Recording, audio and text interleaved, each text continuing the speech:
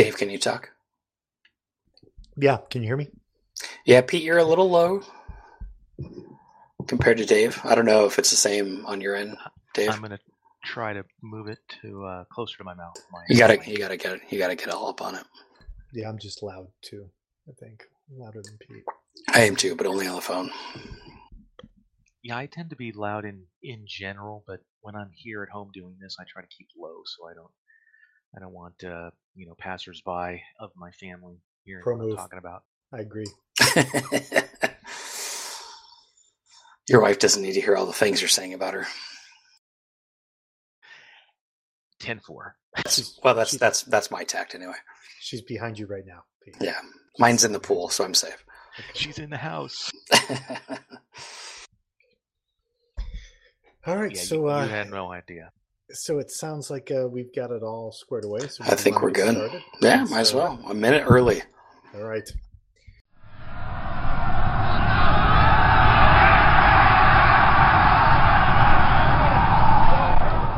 Advance After Combat. So this is the Advanced After Combat podcast. This is a podcast brought to you by myself, Dave, my bromance partner, Jason. Hello. And a mystery host, excuse me, had to burp, who we select from the guild every month or so, or we don't select it. It's a whole process. Don't ask. Okay. Yeah, listen to other episodes. And so this time, the third host, our mystery host, is Pete A. Welcome. Well, thank you guys. Thank you. Thank you much. Is there any other name you wanted us to like? No. How much are you willing to talk about? Away from wargaming. I'm a partially open book. Okay, so will you talk about what you do for a living? Yeah, not a problem. He's a hired assassin. And he's at his high school reunion. So first, Pete, what are you drinking today? I actually am drinking some instant Lipton iced tea. Wow. Instant iced tea. Okay. This is going to be a pretty raucous podcast. Then let me go get that bottle of moonshine for myself. I'll get raucous for us. You have listened to this podcast before, right, Pete? I have, and that was one of my hesitations about coming on, is that okay. I probably haven't drank in about 10 years. So don't worry. Okay, I didn't know that. Braxton used to say that too. So, but he's quite the polished drinker now. He's not wild man. So, all right, well, good. So you're going to be the one who's going to have to land the plane. You'll be TD. Yep. Yeah. So just so you know. Bring it home, baby. So Jason, what are you drinking? We had sushi tonight for dinner. So I have had 2 big Kirins.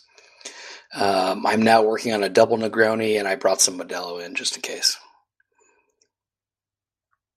How about you, Dave? Dave. Oh, I'm sorry, wrong button. Yeah. We had I had a little moonshine earlier. My daughter's been teaching us into a thing where she wants to teach us games now, like board games and stuff. So wow. So she taught us Coup. We played Coup as a family. Great game. Yeah. So it was good. She did a good job. She reads the rules. She tries to be pretty serious about it, and it takes the pressure off me, which is awesome. Yeah. So. Yeah, because the wife is more forgiving of the kid, but if you screw up a rule, right? God forbid. It's just interesting to watch her have to be in the position that traditionally I was always in, where I'm getting frustrated and annoyed with people who, while I'm trying to explain the rules, are then just asking me rules out of the blue, like trying to distract me. So that was good. But yeah, now I'm drinking Mother's Beer's Step Dude Lager. Nice. So, Step Dude. I think Mother's is out of Springfield, Missouri, but it's a good brewery. So that's it. Probably good more stuff. Moonshine later. Yeah. If I feel like Pete's not carrying the drinking weight, I might have to start backloading quite a bit. So yeah, I'll have your back. Remember, Pete, you're responsible for this. Whatever happens, you're ultimately responsible. So, did Pete already pass out? Yeah, sorry to give it up. I I got to remember to do the. You got to push the talk. Yeah. Yeah. Right. Yeah. No. So I guess I'm the designated podcaster. Yeah. Right? It's your podcast, Pete, to do with as you will. Oh boy. Take good care of us. So, Pete, what area are you from? Well, I live in Southern California in Torrance, which is in the South Bay, sort of southwest of Los Angeles. It's in Los Angeles County. That is so funny. Originally, I was born in New Jersey, and then we kind of settled down in Southern California when I hit about first grade or so, and kind of been in this area ever since. Nice. A lot of Pete's in New Jersey. It's real Pete country. Yeah, they must have had a run of that name back in the 60s. Yeah, that's right. Yeah. David's not as popular now as it used to be. Right, yeah. So, where'd you grow up in New Jersey? What county? Well, no, I was really only in New Jersey for about a year and a half, 2 years. And then my dad, he was in the Air Force and also doing surgery intern or residency fellowship at some point. So we kind of moved for a couple of different places. So actually was in Tennessee for a year or two, went to Fresno for a year or two, and then we ended up in Cerritos, which is in California. When I was about first grade, kind of was in Cerritos, Buena Park, Whittier area till I got into high school, and then I went to Loyola Marymount, which is in Westchester, again Southern California, for undergrad. And then I ended out in the Midwest at Creighton for medical school for 4 years, and then after that came back to Torrance and have been out here since. Nice. It's so funny that like right as I was leaving, then suddenly we run into all these guys, right? Yeah, from Southern California, from SoCal. Yeah, it's like there was years. I was there for like 20 years, 25 years probably. That's interesting. Yeah, my old chief used to be the chief of police of Torrance. Oh, really? John New. He was the chief of police there for quite a while. Good that's guy. Cool. But now it's a disaster. So I call guys back down there. They call me and they're like, "Oh my God, we all just want to get out of here. It is so bad." All of them want to leave. Nobody wants to stay. So. But Torrance is nice now, right? Torrance is surrounded by towns that are maybe less nice. Exactly. Yeah. Torrance is like a bastion. Sort of. To Torrance, the Torrance, south, it's nicer. But Beachward, it's nicer. But. Right. South and east, it's nicer. Right. So to a little bit of the north and to there's not much west. East. There's a lot of water west of Torrance. Right. Well, there's it's the beach cities. Right. Hermosa Beach, Redondo Beach, Manhattan Beach. All the beach cities, and then Rancho Palos Verdes and Palos Verdes. That's right. Over there. Yeah, it's not like Downey, which has become surrounded by all the bad yeah. It's like, ooh. Downey's barely holding they're like manning the wall. Yeah, got a straw above the water. Right. Well, a perfect example of that also is where I basically was.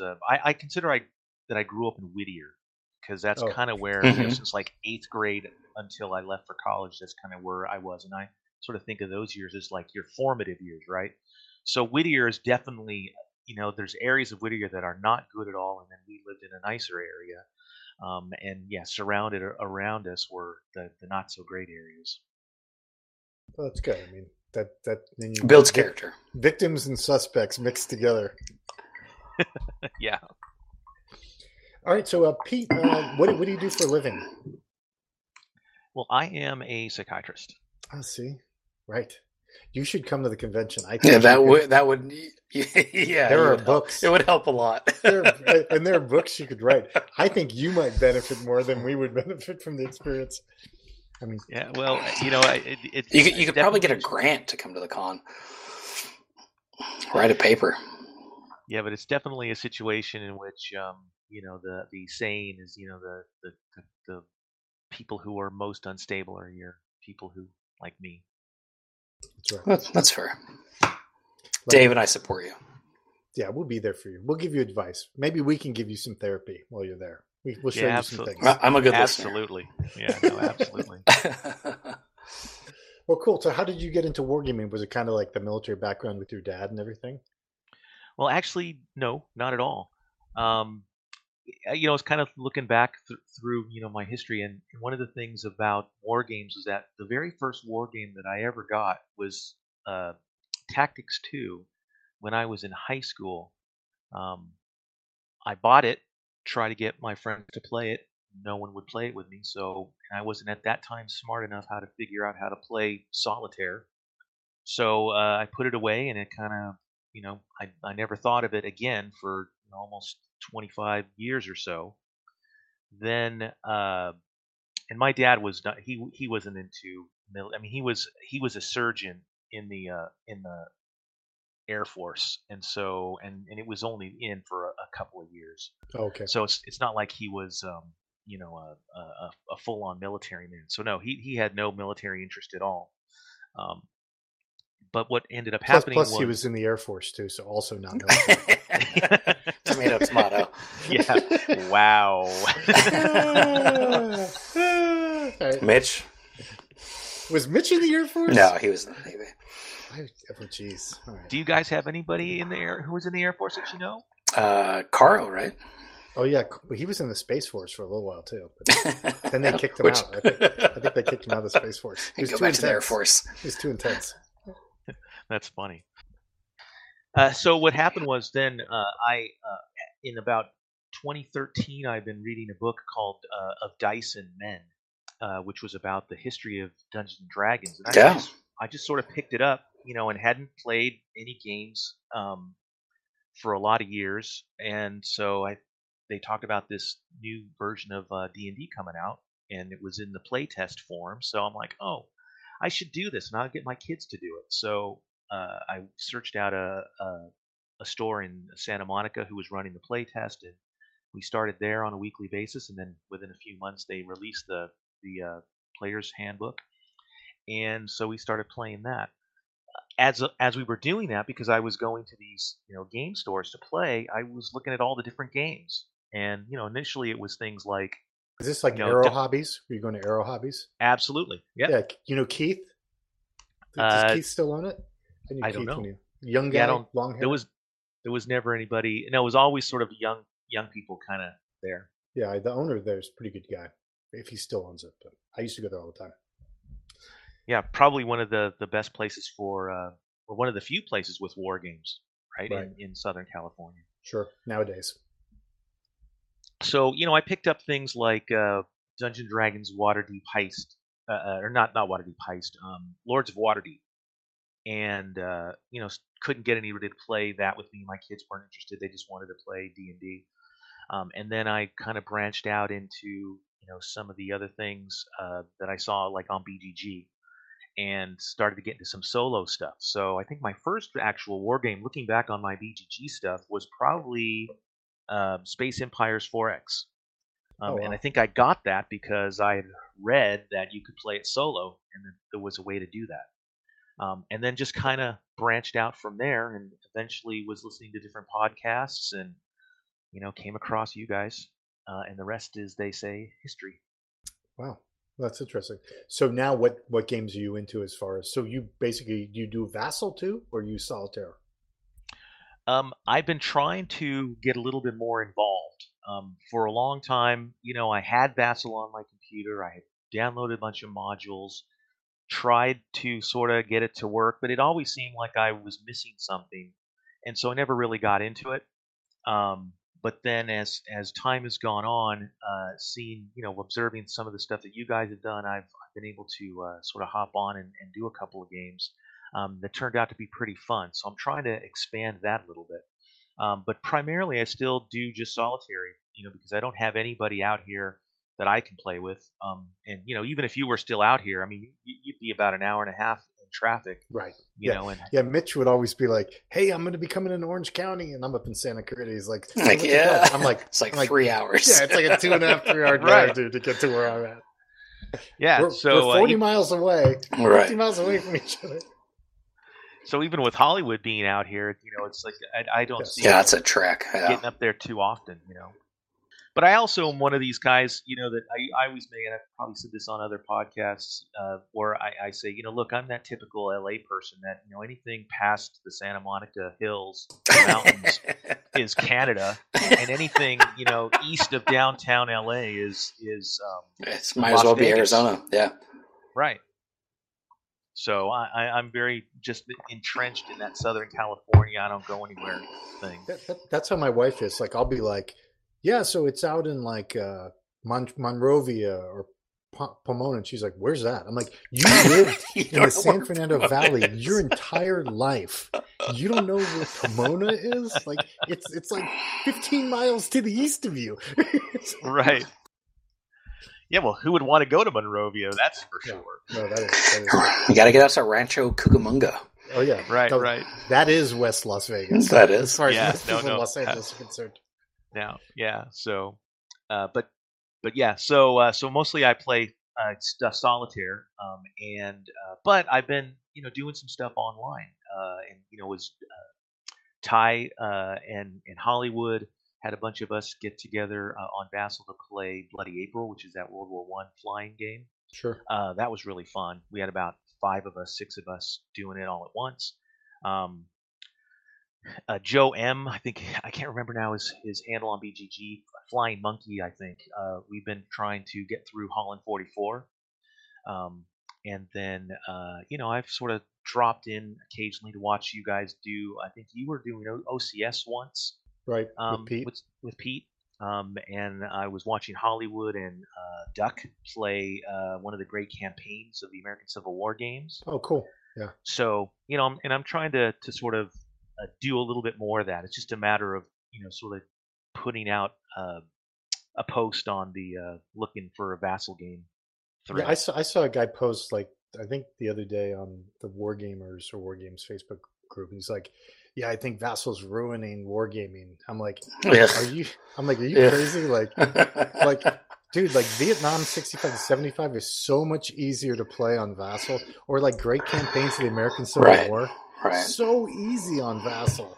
Like, or that you can just get on Vassal and play with somebody on the other side of the country whenever you want. Like, oh, fuck, how dare we? Even beyond the obvious advantage of like with us, we have a Discord server, which I think makes it easier because you can just go to there. And like sometimes I'll be like, if the wife falls asleep early, I'll be like, hey, what's up? Let me see who's on Discord, and guys will be in different game rooms and you can hop in. But so you can play guys online. That's awesome. You can do play by email files and send them to each other and play them and then respond. So you don't even have to do it at the same time.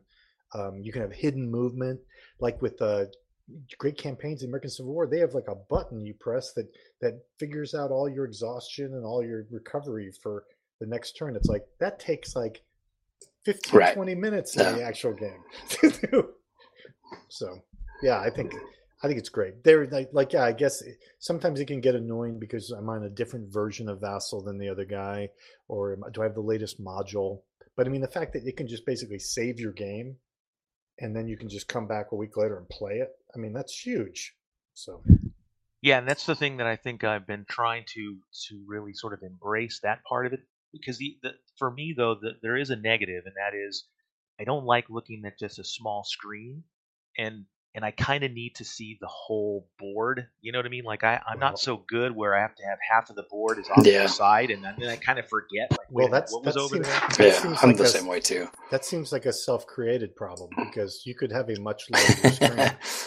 No. I have a big screen in my office, and sometimes I'll do stuff in the office too. But it's just one of those things where I'm a tactile guy, right? And so I like physical books and even.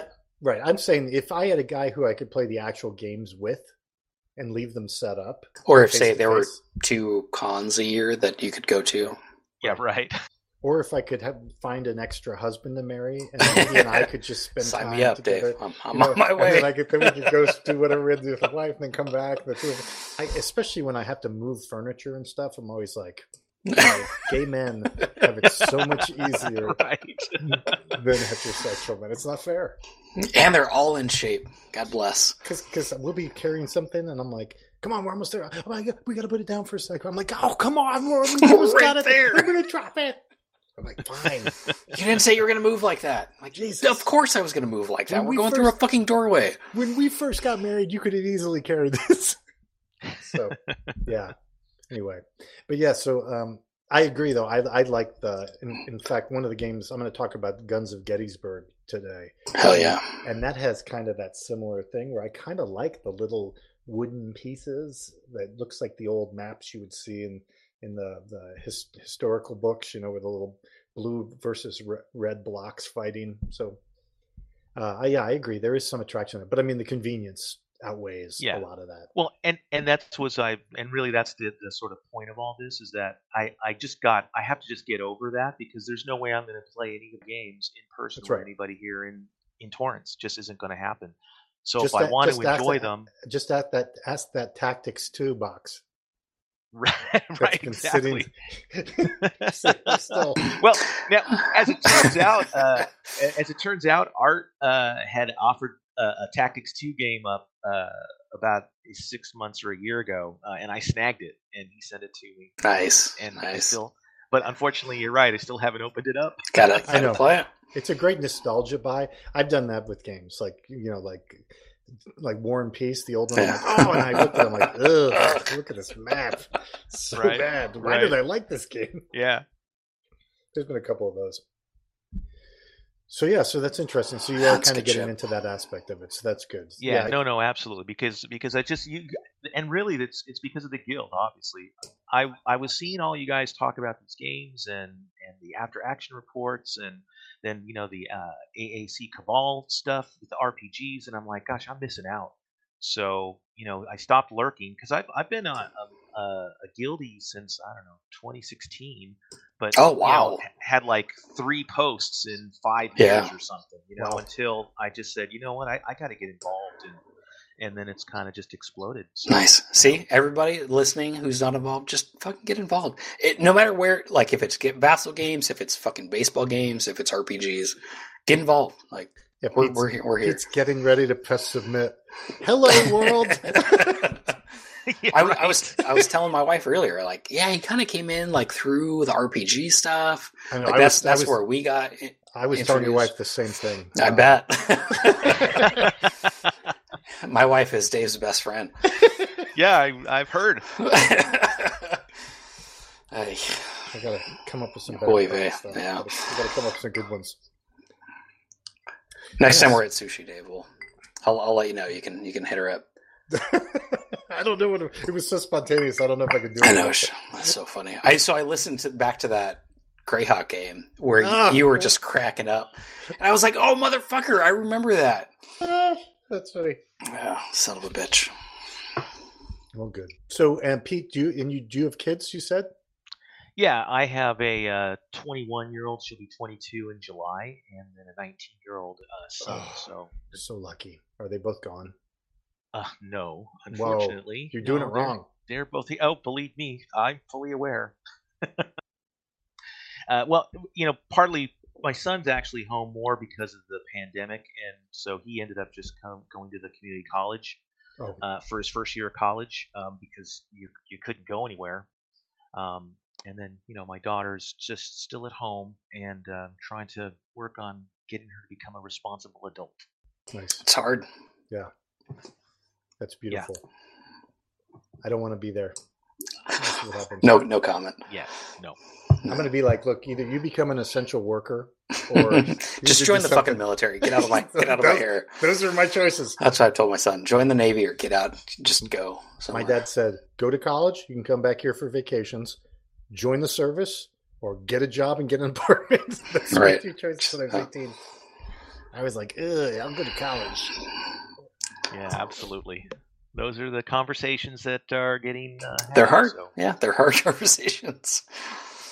So, Pete, there is a quiz, and I just want to bring it up because it's voluntary. We don't have to do it. We've both been sent it, so you're obviously aware because you've listened. One first thing. So we know that your favorite podcast is Advance After Combat. What's your most hated podcast related to wargaming? Oh, my most hated? Like if you had to pick one that was your most hated one, which one would it be? Geez, that's a tough one because there's a couple that I kind of remember listening to a few years ago that I just didn't, they didn't click or they weren't as good. So which of those would be your most hated? Well, see, that's the thing. I'm trying to remember what those were because They're so bad you don't remember them. Well, I mean, I don't have the greatest memory for stuff like that. Like I can remember stuff when I was 17 and back in high school, and Yeah, that's why you guys take notes, right? Because you can't remember. Right, exactly. So but I will. I mean, I look in full disclosure because I don't sugarcoat things. I do enjoy Guns, Dice, and Butter. I did enjoy Rally in the Valley. I do enjoy History on the Table. Okay, well, that was a great podcast, Pete. We appreciate you participating. And guys, we'll. It's really. I mean, the only two wargaming podcasts are us and History on the Table. So yeah, no, absolutely. And we don't want to shit on them. Like we don't. I thought no. We're not doing that. We love Matt and Rick. Not in public. I get it. Not in public. Okay, we got it. All right, no problem. No, they're great. Yeah, no. I want to. I'm hoping to. I think a while back, Rich was looking to play Unconditional Surrender on. What's that one? Is it BGA? Board Game Arena. Yeah. Yeah. So I certainly don't want to upset him in his podcast. History on the Table has a great personality. They're sassy. They're full of spirit. I love them. Definitely. I love them so much. That's the only one I listen to. They're healthy. They're sturdy. Yeah, but you guys are the only. I mean, the AAC is really the only true podcast. Yeah, I don't want to brag, but I think History on the Table, they're not quite as nuanced as we are.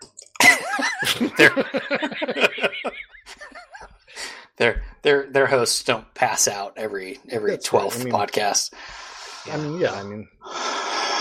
That's only the flavor you can get here. They're doing some revolutionary shit over there. So people should check them out. But any podcast that doesn't do an ASL minute, what's the point, right? I like that we did it for 4 times or something, right? And then any other podcast that does it, we're like, you're cheating. We own it. We own it. What? You have a quiz? Obviously ripping us off. Clearly. Okay. Just ask me when I'm drunk. I'll tell you more. Wait, you guys are going to ask me how much on eBay something is, right? Oh yeah. No, that's somebody else. Oh no, that's a different podcast. Okay. And we know how to correctly pronounce the word naval. It's not naval combat. Naval combat. Naval warfare. That's fine. Beautiful people. Love them. Good boys. Love them. Yeah. We also need to do some recap from SwoleCon too. So Jason, we do to fit that in. I'm ready. Oh yeah, absolutely. I want to hear all about it. Speaking of History on the Table, there's some good T2B. Oh fuck me! Nothing bad, but it was just fun. It was great. Matt did put on one of the best drunk performances I've ever seen. Ever. It was glorious. Being a great guy and funny and just like so good. Salt to the earth. And I love just that guy. Riding the edge of the wave. He was like surfing a giant wave at Hawaii. Like drunk by noon and then rallied and drank again from like 5 to midnight. It was glorious. Yeah. So we'll go over some of that. It was awesome. Meanwhile, I was just a shithead to Dave. Oh, when was that? Really? The first night, I got kind of shitty. Is this our Shelby Foot argument?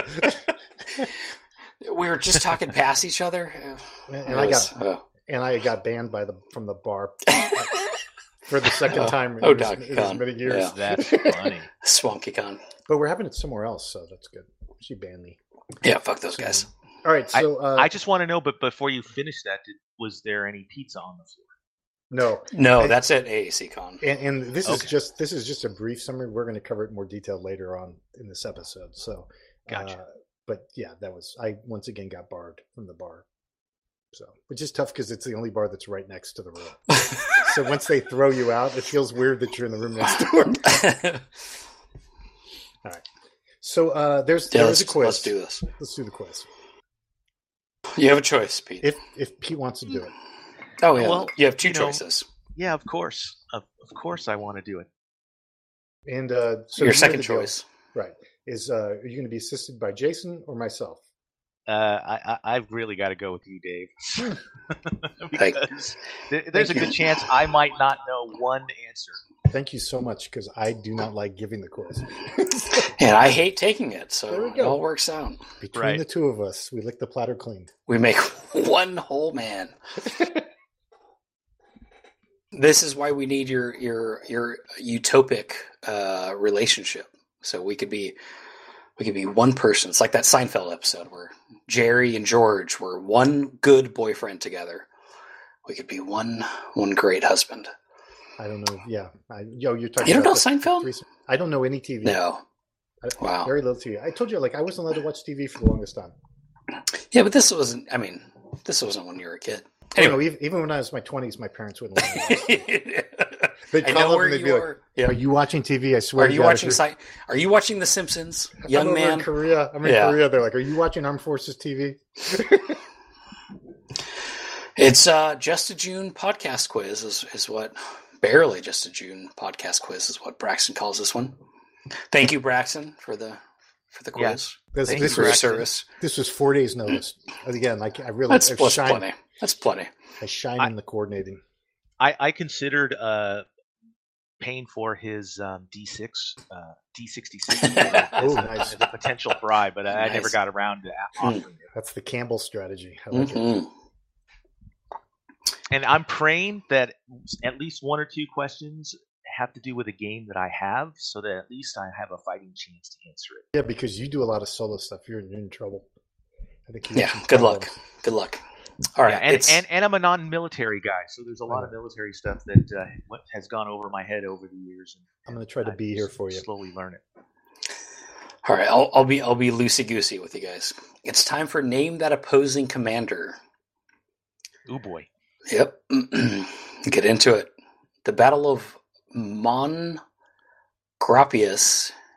83 AD. My commander is Calgacus. Who is yours? Well, it's got to be like a Roman, right? Is it? I was gonna say. That scared me for a second. I thought, oh, what did I? Isn't that great? Isn't that great? I touched the wrong. I touched the wrong button. I like to startle people with it. For the listeners, Jason's texting the battle name. Would that be one of the Caesar? Would that be Caesar? I think it's late for Caesar. Late for Caesar? Because you think one like Jesus was Augustus, right? Wasn't Augustus emperor? I thought Jesus was Jesus. Jesus was. Oh, we aren't counting Jason before Jason and after Jason. No, so I want to say that like 30-ish is going to be Augustus, 30s and 40s. That sounds good enough to me. So, but we're in 83 AD. Yeah, right, but we're later than that. So that's what I'm saying.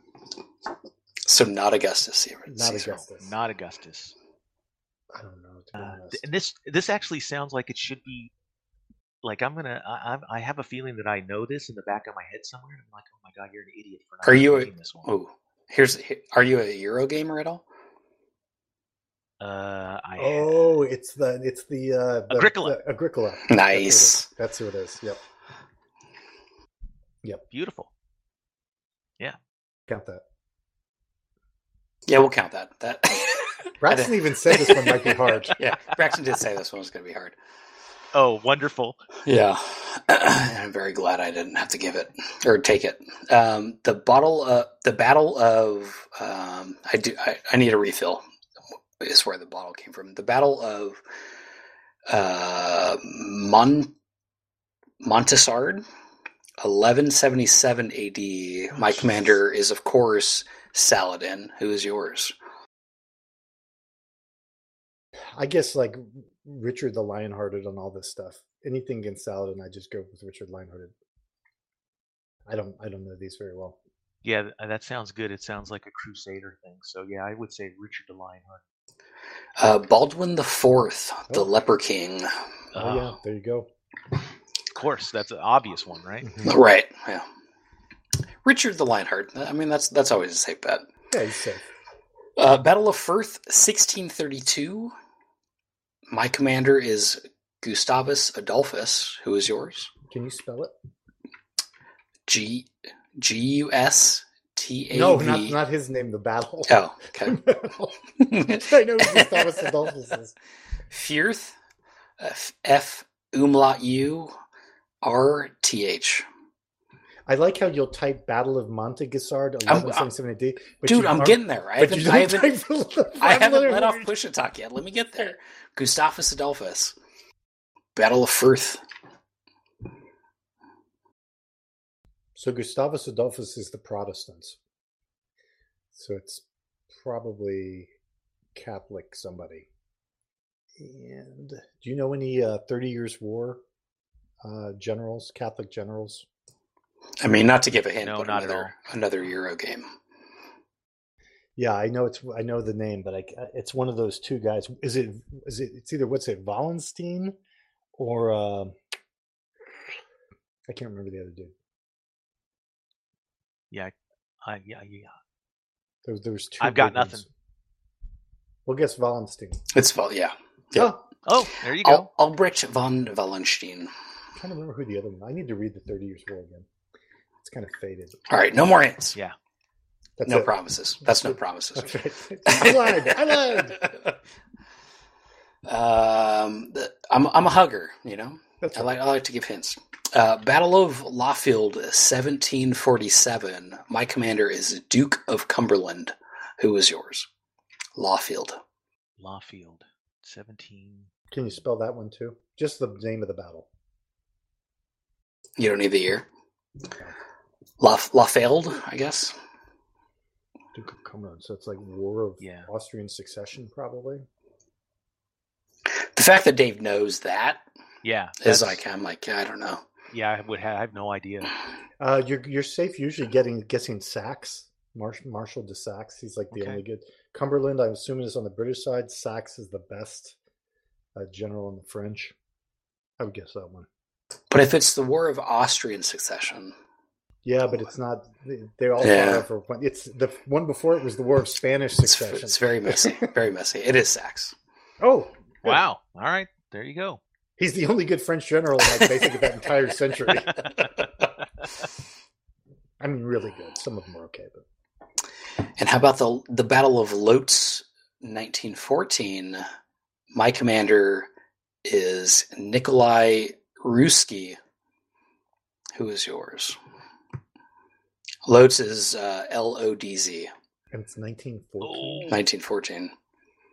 There was something happening around this time. Something damn it. That great. Yeah, we got the war. I mean, it's World War I.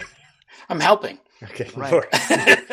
in your little way, you are. That's Yeah. right. That's good. And I was just listening to something about World War One, and Spell the name of the general? Ruzsky. Ruski. And the battle's name is Lotz. Lotz. Lotz. Yep. Sounds like is that in Poland or something? yeah, I think Lotz is Poland. Phone a friend. Where's C-Rack? Yeah, we're seeing great. Bismarck, I don't know. I ran into a detective out here I'm friends with, speaks fluent Polish. Nice. So weird. Moved Wow. here from Southern California when he was like in his 20s. Really? Yeah. And I am as incidentally partially Polish. My mom her Nice. family's from Poland. But I wouldn't have any clue, so Bismarck, I don't know. Yeah, well, yeah. So Bismarck's dead in World War One, so let's not pick him because that's probably not the guy. Just saying. I mean, if we're gonna pick. He's passed on. I mean, like if it's Russian, then you got to think that who's fighting over on that side. It's probably an Austrian commander. If they're fighting in Poland, do you know any of the Austro-Hungarian generals from that? Benedict? Is Benedict one? I think that's from the War of 1866. I don't fucking know. Yeah, well, we don't know. We should say Hindenburg. Very close. Ludendorff. Oh, it's chief of staff. Ludendorff. Eric Ludendorff. No, that was his chief of staff. I think that should count. Nope. Braxton makes the rules. I just give the hints. All right. Okay. Good shit. It's time for which fucking battle was it? For each. Pete, I'm going to be picking you to help me with this quiz. So Yep. just so you know, I picked you. For Okay. each listed battlefield, geographic location, or famed battlefield action, Name the battle it is associated with. All right. There's going to be some copying and pasting for these. Sokolintz Castle. Which fucking battle was it? Sokolintz Castle. Can you spell it? Just the Sokolintz word. Sokolintz Castle. And we have to pick the battle. I pronounced that right. We Right? did. Yeah. And Yep, sounds good to you me. got Castle right on. Oh, nailed it. That's So- that's the Idaho coming through. And so I'm sorry. So we picked the battle that Yep. was a particular piece of Yep, exactly. I don't know.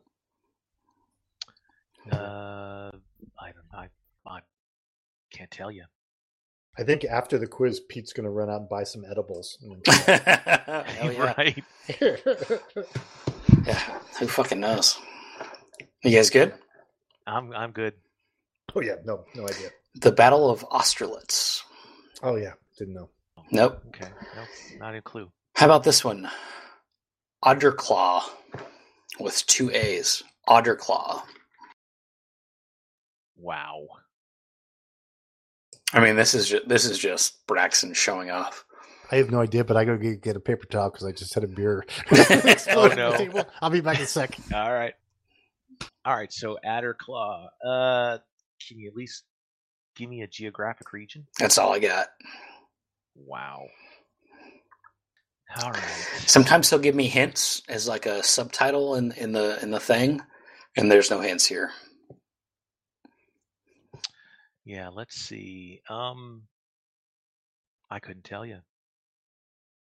Yeah, I don't know. I'm not a very good war historian. No worries. Yeah, we'll just go. I don't. Dave might know this one. He didn't initially indicate, so he probably doesn't. All right, I'm back. Do you know I have no Adderclaw? idea. Yeah. Okay, it's the Battle of Wagram. Of Wagram, I guess probably. Wagram. I don't even know when that battle was. What battle's That's that? Napoleonic Wars. Yeah, 19, Okay. 18 something. 18, 4? 1809? Sure. I think maybe 1809. Yeah, I don't know if this is a battlefield or a geographic location, but how about Von Brito's Death Ride? Oh, I know this one. Ooh. Now. No, actually, I was thinking of something else because in my head I spelled it very differently. It's Battle of Mars-Latour, Franco-Prussian War. That is correct. All right, awesome. Good job, Dave. Do you have a year for that, Dave? Yeah, 1870. Jesus Christ. Jeez. No, I think It's they just not wrapped even up. fair. Well, they pretty much wrapped up the first part of most of the war in 1870. I think might have lingered on for another year or so. But How about the defense of the hospital?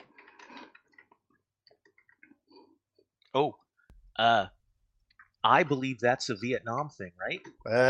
there might be a movie about this. What's the? Is there any year? Nope.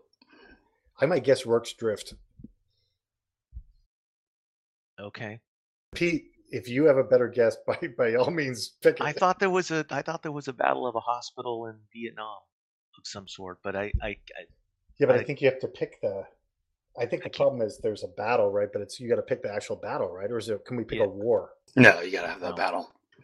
I mean, the only thing I can think of is the Battle of Long Tan, which is not it. So, whatever you think. You could always guess linebacker. We usually go with linebacker. That's the default Vietnam. That's the default, right? All right. So, what was your thought, Dave? Rorke's Drift. All right, I'll go with Rorke's Drift. It is Rorke's Drift. Oh! Yeah. Nice.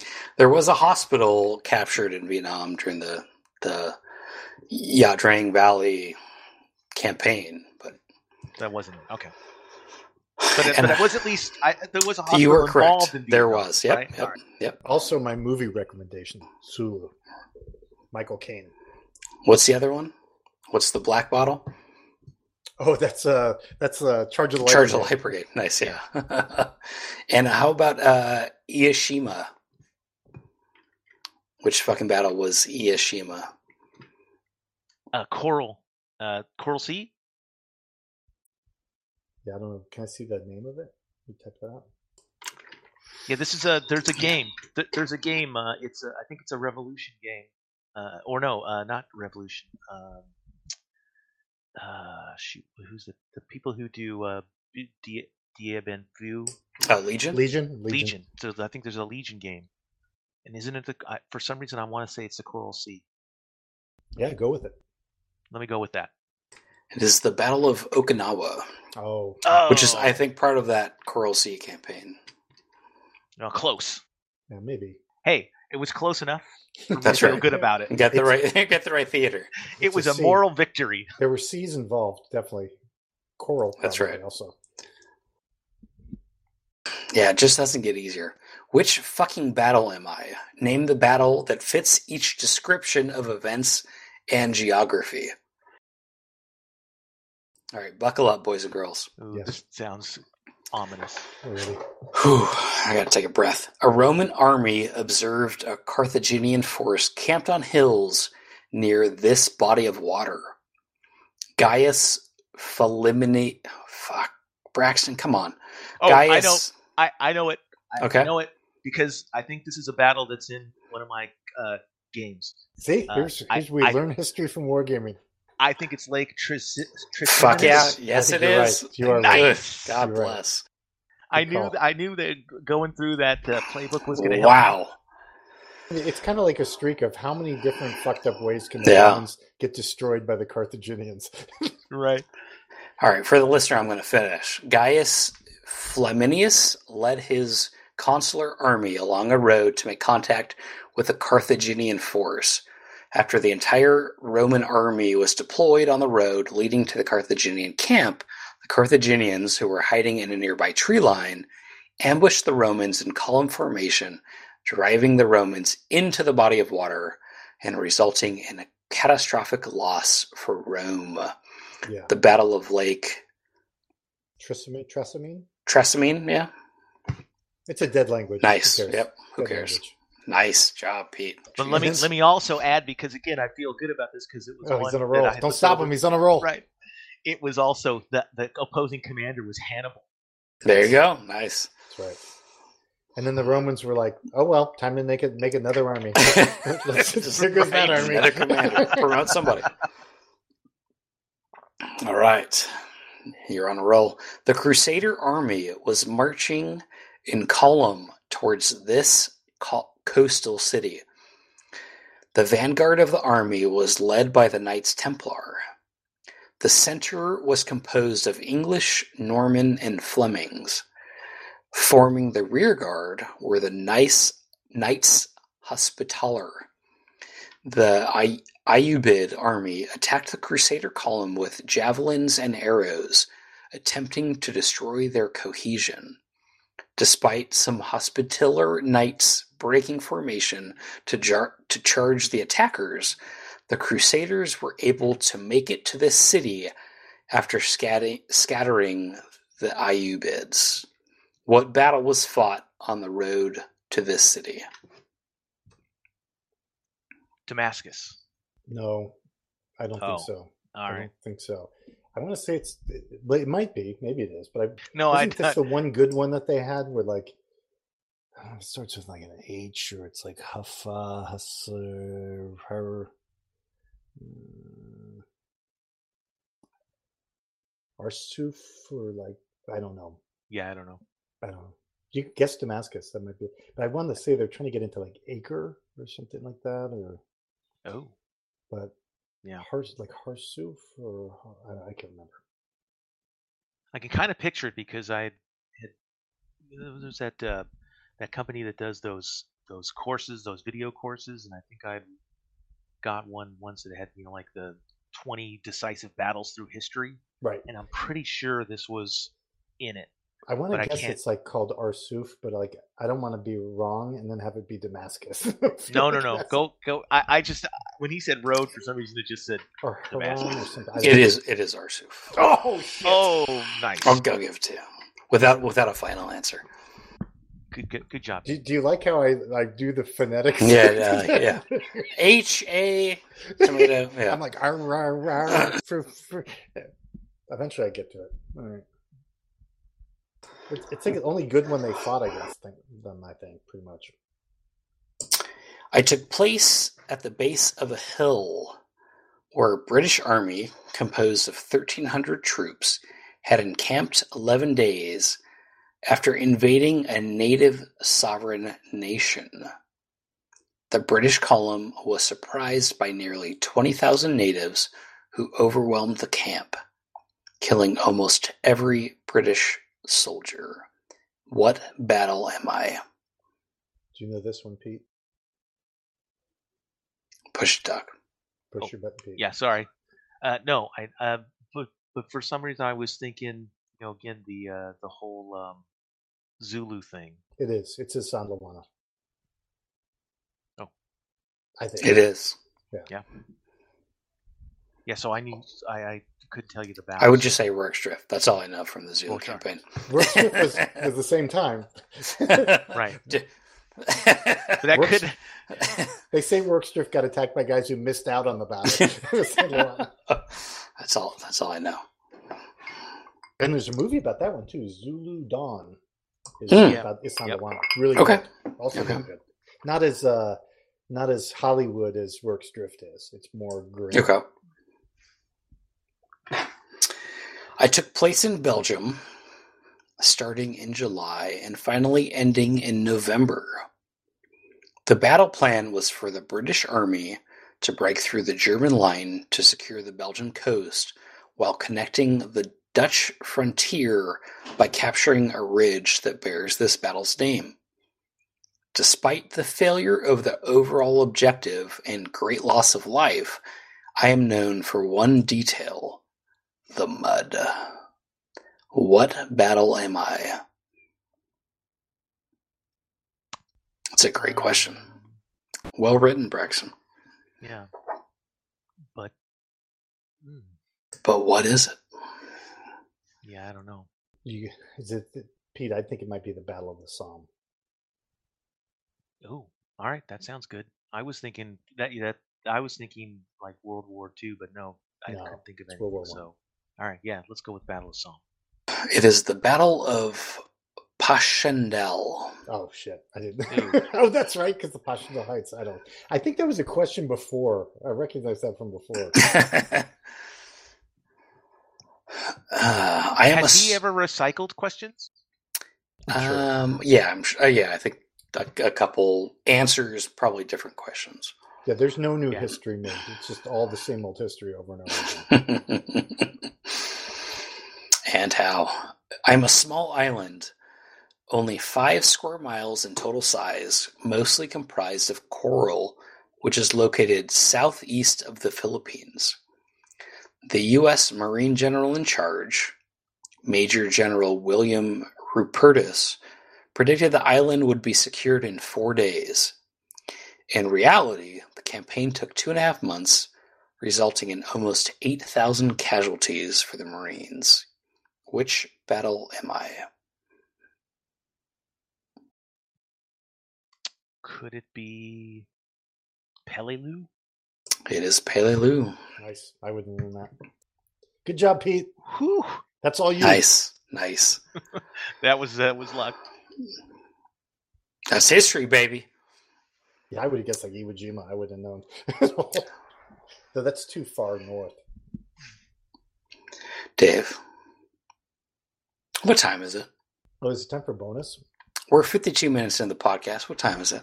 So Pete, there's this thing called bonus, and these are like basically, they're questions that are bonus. They do count as bonus questions, but if you get them wrong, they'll count against you, and if you don't take them, they'll also count against you.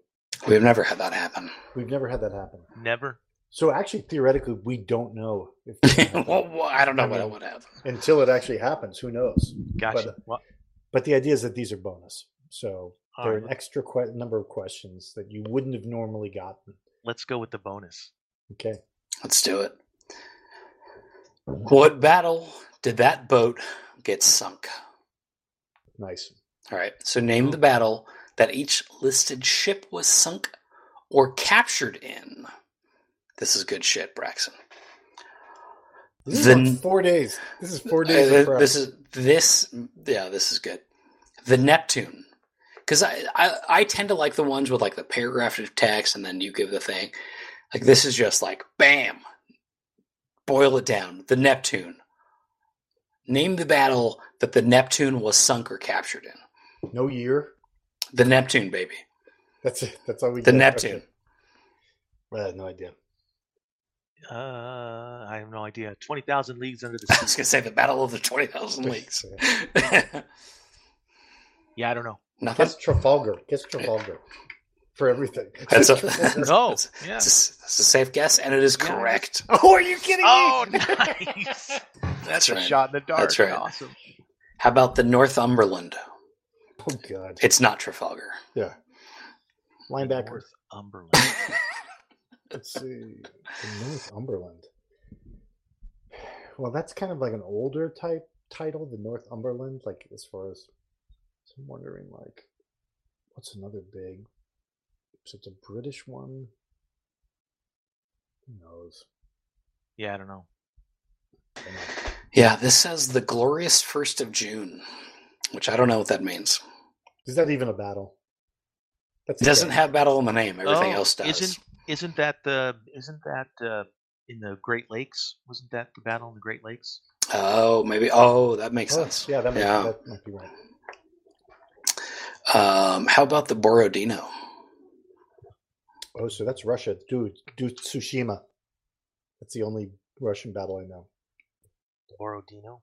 It's Tsushima. The battle at Tsushima. Okay. It is Tsushima. Oh, shit. Nice. Very nice. The Invincible. Trafalgar. No, remember we told us that might be what's the one in World War One off where the Germans and the Brits fought, where they were trying to break out of Kiel Harbor. What's that whole thing? The whole World War One British versus German fleet battle of the. Pete, come on, help me, man. Yeah, I don't know. Jesus. I have no clue. They're sailing out around Denmark, coming out trying to. I don't know. I can't remember the name. What is it? Sounds like a bunch of good guesses, though. Battle of the Islands, the something, the Straits, the. I have to pee, Dave. Okay, good. Let me just work through it while you go do that. Okay. Go pee. That works. I'll figure it out. I'll take care of that. Let's all take a break. All right. So I can go look it up in one of my books. I'll be back. All right. Dream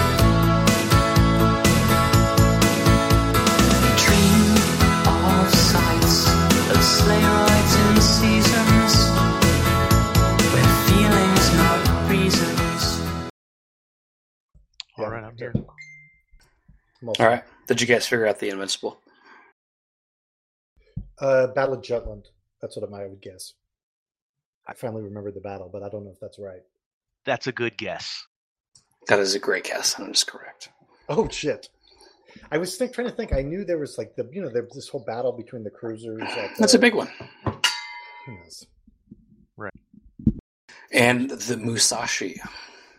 Where did the Musashi sink? Musashi?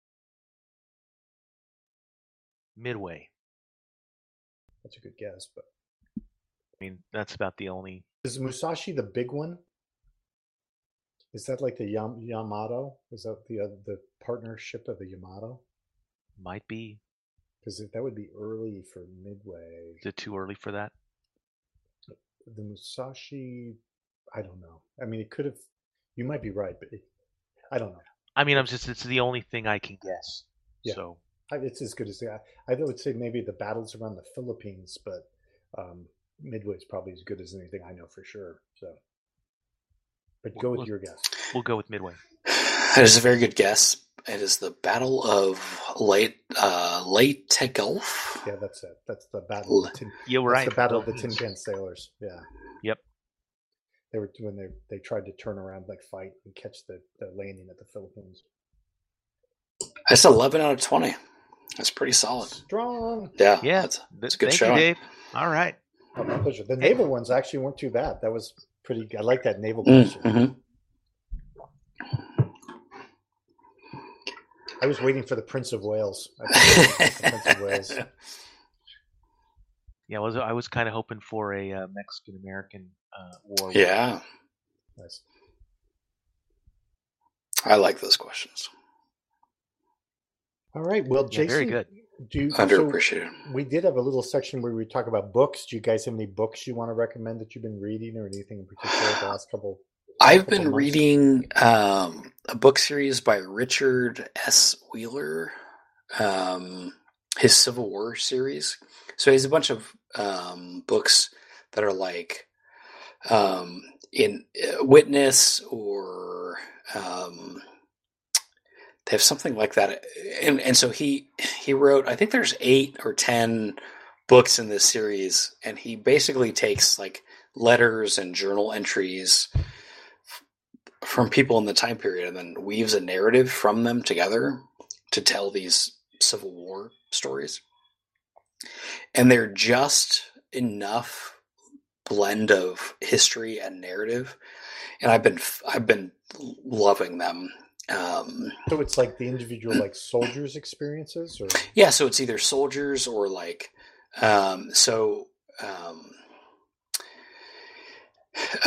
or like, early on in the war, people just come spectate, or people are going off to war, and it's a big deal, so people are like writing these journal entries or diary entries, and so he takes those and kind of weaves them into the greater narrative of the story. Oh, that's cool. It's really, really good. And he so this guy fought at Iwo Jima and wrote a couple books about Iwo Jima, but has this series of Civil War books. He wrote a book about like Sherman's March. He wrote Stonewall's Stonewall's Sword, I think is But so I have 4 of them. I'm in the middle of one, and I'm just devouring them. They're great books. They're good. It's not that like dry nonfiction where it's just like facts and dates. This brigade moves up the ridge, and yeah. So it has like enough of the people telling the story that it really kind of pulls you into their, and it's from both sides. So he's using letters and journal entries from both sides. So you kind of get the feel of, the women at home for the North and the South kind of telling the story of what's going on, and their men leaving. And it's cool thing about the war is that it's one of the first wars where on both sides there was quite a bit of literacy, right? So they could, right. Yeah. Individual soldiers were able to write about things and send letters home where, like, previous to that, it just wasn't as common, I think, And I don't know. It's yeah. So it's like Witness to Appomattox. What I'm reading now is Sword over Richmond. I had read before Rising Thunder. So it's like from Lincoln gets elected, and then here's Fort Sumter all the way through to Bull Run. Yeah, yeah, so good. So is it all short stories, or is it basically like a narrative he tells all the way through historically and then just intersperses? Yeah, so they're like 300-page books with these kind of first-person accounts of what's going on, and then he'll kind of fill in where it needs to with just like. So it feels like David McCullough, where he kind of has some. Almost some dialogue in there. It feels very narrative, but it's all just kind of facts and then first person accounts of what happened. Great series so far. So yeah, I'm gonna read them all. Yeah, it's I don't know. I'll be laying in bed reading it, and I just tell Aaron like, "Fuck this! These books are so good." It gives you that kind of slice of life and the personal perspective that I really look for, and then all the kind of stuff in order. So yeah, they're great. Great. It's nice to have books like my dad will usually come by and drop off like 25 military history books that he read that he wants me to look at, and I'll just go through and be like, nope, yes, nope. Like some of them, you just look at them, you're like, yeah, that's not for me. Yeah, I ain't reading this book. Like it's like too dry. I can already tell it's gonna be a drag. Like no maps, but like thousands of descriptions of different units moving in different directions. Yeah, do I have to buy a map to read this book? And so then that's the other thing. I don't know if he's illustrating them, but they're heavily illustrated. But it's like he's doing, or somebody's doing, like cross-hatched pen and ink drawings from like paintings and photographs. Okay. So there's like a whole page of Confederate in A Rising Thunder. There's a whole page of Confederate portraits that are done in these crosshatch like pen and ink drawings that are just fantastic. And I just read Confederates in the Attic, and on the cover of that, there's a guy. That's a good book. It's so good. But there's a guy on the cover, holding this big ass knife who's a Confederate reenactor. Right. I'm like, why the fuck is he holding this big ass knife? Well, then I'm reading a Rising Thunder, and here's all these photographs of Confederates holding pistols and big ass knives. Oh no, yeah. Like, the Missourians all had that was like all a thing. Had like two pistols across their chests. So apparently that was like a thing. Yeah. And so it kind of pulls that in. He pulls in, there's like illustrations of the people who he's talking about. So Lee and Thomas Jackson and Fort Sumter and all this stuff. But it's in this just glorious, kind of gorgeous art style. So yeah, great books. That's been my. I don't know if you guys know, but I'm on a big Civil War kick. So no, we're it's been hitting the spot for me. Yeah, that was kind of like initially. I think the Union cavalry was like, yeah, we're gonna have sabers, and Confederates are like, we each have like 5 pistols. Like we just keep shooting pistols. We're strapped, baby. What about you, Pete? What are you reading? Anything interesting? I just was reading or finishing up a volume of Conan short stories from Howard. Yeah. Nice. So that's been pretty cool. Those stories are so good. The Conan stories and the Fafhrd of the Great Mouse are like the pinnacle of that. I like that literature for me. Elric too. Elric's good. That's a little bit later, right? Yeah, but Moorcock's a little bit different in style. But yeah. Some of those Conan books, like the one with the Upside Down City, man, it's so good. Also, Conan's such an ass kicker that he's like incredible. Right. Oh yeah, it's awesome. There's never any doubt that Conan's going to come out on top every single time. You're like, you can chain him. You're going to be fucked. But that lady that you thought was your girlfriend is going to come out of his jail and release him. I mean, he's going to kill all of you. But he's pretty cool. He's like more of a rogue in the books than he is like in the movie, right? Where he's just this. He's technically a thief. Yeah. He's just huge. Yeah, but in the the movies, he's like this big barbarian guy. Yeah, but that's the thing about his stories, about all those stories, is that in some stories he's a thief, and in other stories he's basically a general. In other stories he's a king. In other stories, he's a pirate, a corsair. Oh, that's right. That's right. Yeah. So it runs the gamut, and that's what's cool about him. I love the ones where it's like he's telling a story and he's already king, and it's about like.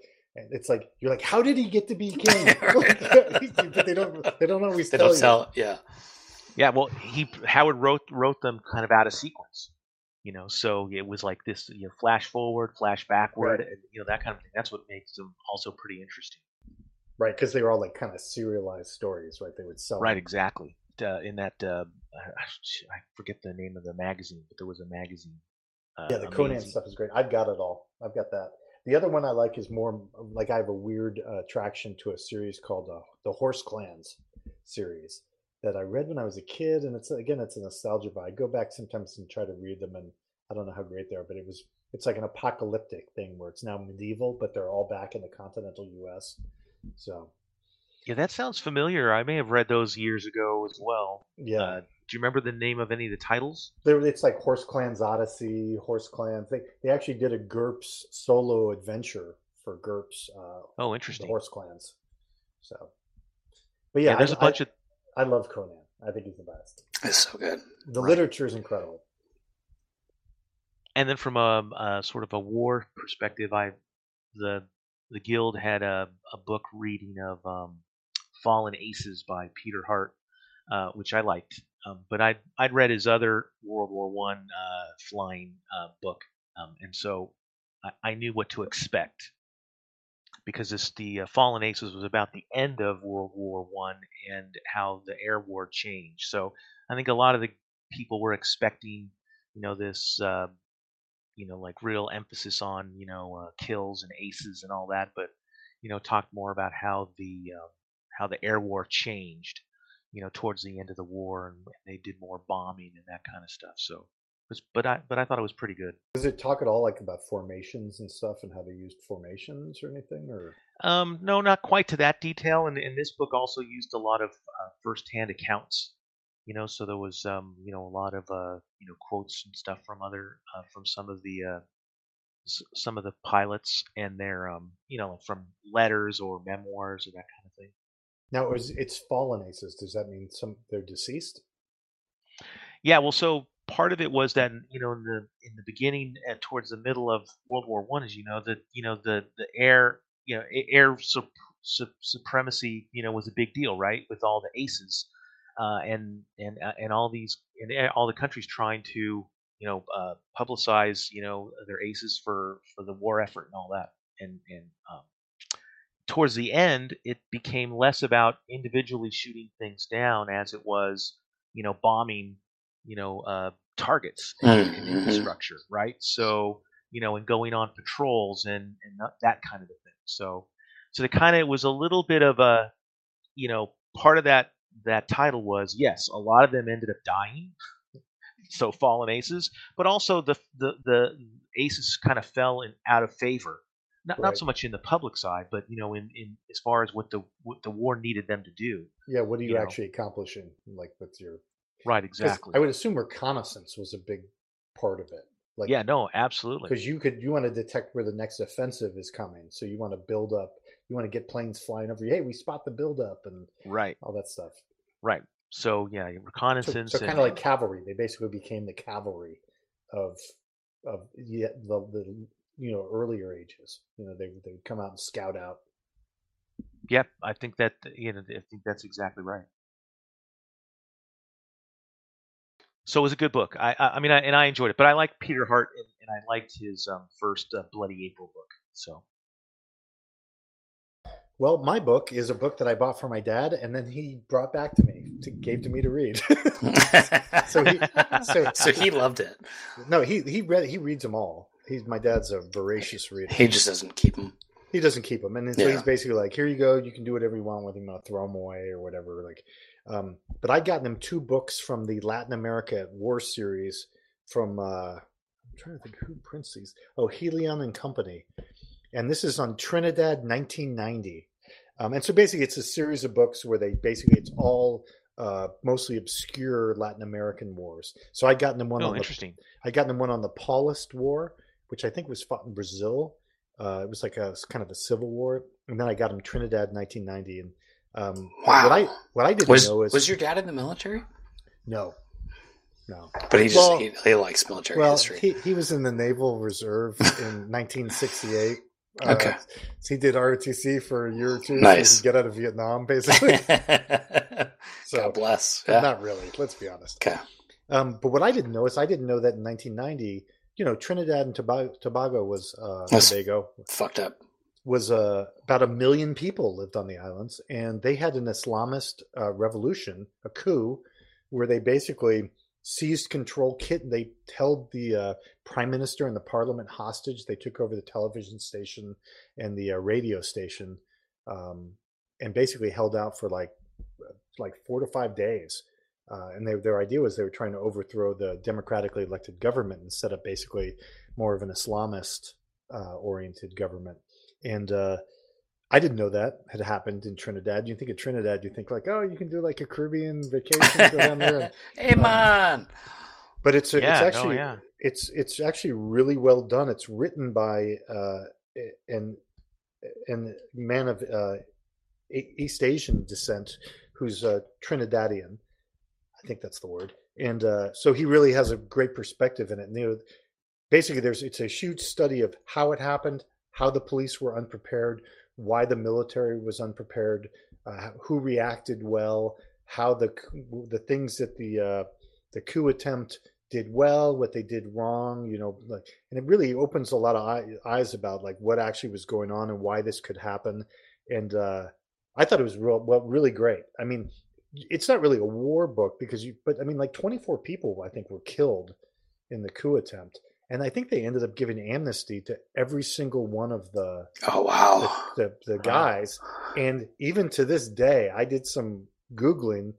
These guys who did it are still a pain in the ass for Trinidad. And in fact, Trinidad sent like 20 guys over to Syria to fight for ISIS. What the fuck? And this is not a majority Islamist population. Yeah, they're a real minority. And in fact, Trinidad is like maybe 48% Indian, like East Asian Indian, and like 44% black, and maybe like 1% or 2% white. And it's like the Islamist population is maybe like 5%. Wow. But even to this day, they're a huge problem. The same guys they gave amnesty to are still like an organized crime, and it's interesting to follow up on it. In fact, the military guys were like, "Why are we negotiating with them?" Like they had basically one regiment. They're like, let's just fucking kill all these guys. Like, why are we even doing this? But I mean, they had the prime minister hostage. They shot people in parliament. They shot parliament members. Wow. So it's a great book. I think the guy does Sanjay Badri Maharaj. He does a great job with it. And it's like, I don't think it's that expensive. I think it was like, it's a kind of a soft cover book, but he's got lots of photos of the different locations. He's got maps. Really gets into why they weren't prepared, where the lapses were, because Trinidad basically was never expecting anything like this. They never thought something like this could happen. So it's a great book, but also it sounds very interesting. The Latin America at War series, when you go on the Helion website, you'll look at it and be like, holy shit, I didn't know like 15 out of these battles ever. So it's kind of cool to buy these small, they're very skinny little soft covers, but they can, this one, if they're all like this one, they're great. So I definitely recommend Trinidad 1990. Nice. It'll definitely make you not want to go to Trinidad on vacation. Yeah. So I don't think their Chamber of Commerce appreciates it. There's 2 islands that are one nation. That's right. And called Trinidad and Tobago, but it's really just Trinidad. And there's people that live in Tobago, I guess, but Trinidad was the only. They never actually left the capital. All the fighting happened in the capital. One of my favorite Euro games is called Tobago. Well, the crazy thing too is all the fighting. So basically, they quickly isolated the guys. So the real problem wasn't even the murderers who took over the capital, the building. Then there was all this looting. The police basically were like, "We're done. We're not going to fight terrorists and stuff." So then the looters did like $240 million in damage to the capital. So, and these are citizens who live there. So it was like wild. Yeah. So but it goes into all that shit. So that was 90, right? You said 1990. Yeah. So that was, we were probably otherwise occupied at the time. Yeah, right before the Gulf War. Well, Libya was the country that trained a lot of these guys. Libya trained these guys. That is wacky. And all the arms they smuggled in, one guy bought almost all the weapons they used in Florida. It checks out. Yeah. Bought them all, and then they shipped them into Trinidad. I'm trying to think. Gun stores. You bought them at like gun stores. Just like off the shelf. This isn't like a backwater CIA deal. The ATF came down and they tracked all the purchases back to one guy. Wow. Jesus. We're talking like 120 rifles and all this stuff. But yeah, it's a cool book. It's really fun to read. That's cool. Yeah. That's fun. Jesus. I can't. The only thing I think of Trinidad and Tobago is I think I used to have a like a FIFA World Cup soccer video game. And I think they were one of the bottom feeder teams. Oh, well, dude, one of the funniest things is one of the reasons the Islamists fucked up was because they thought we're going to hit the Port of Spain during the finals of the big football match because everyone will be at the football match and the police will all be there doing security.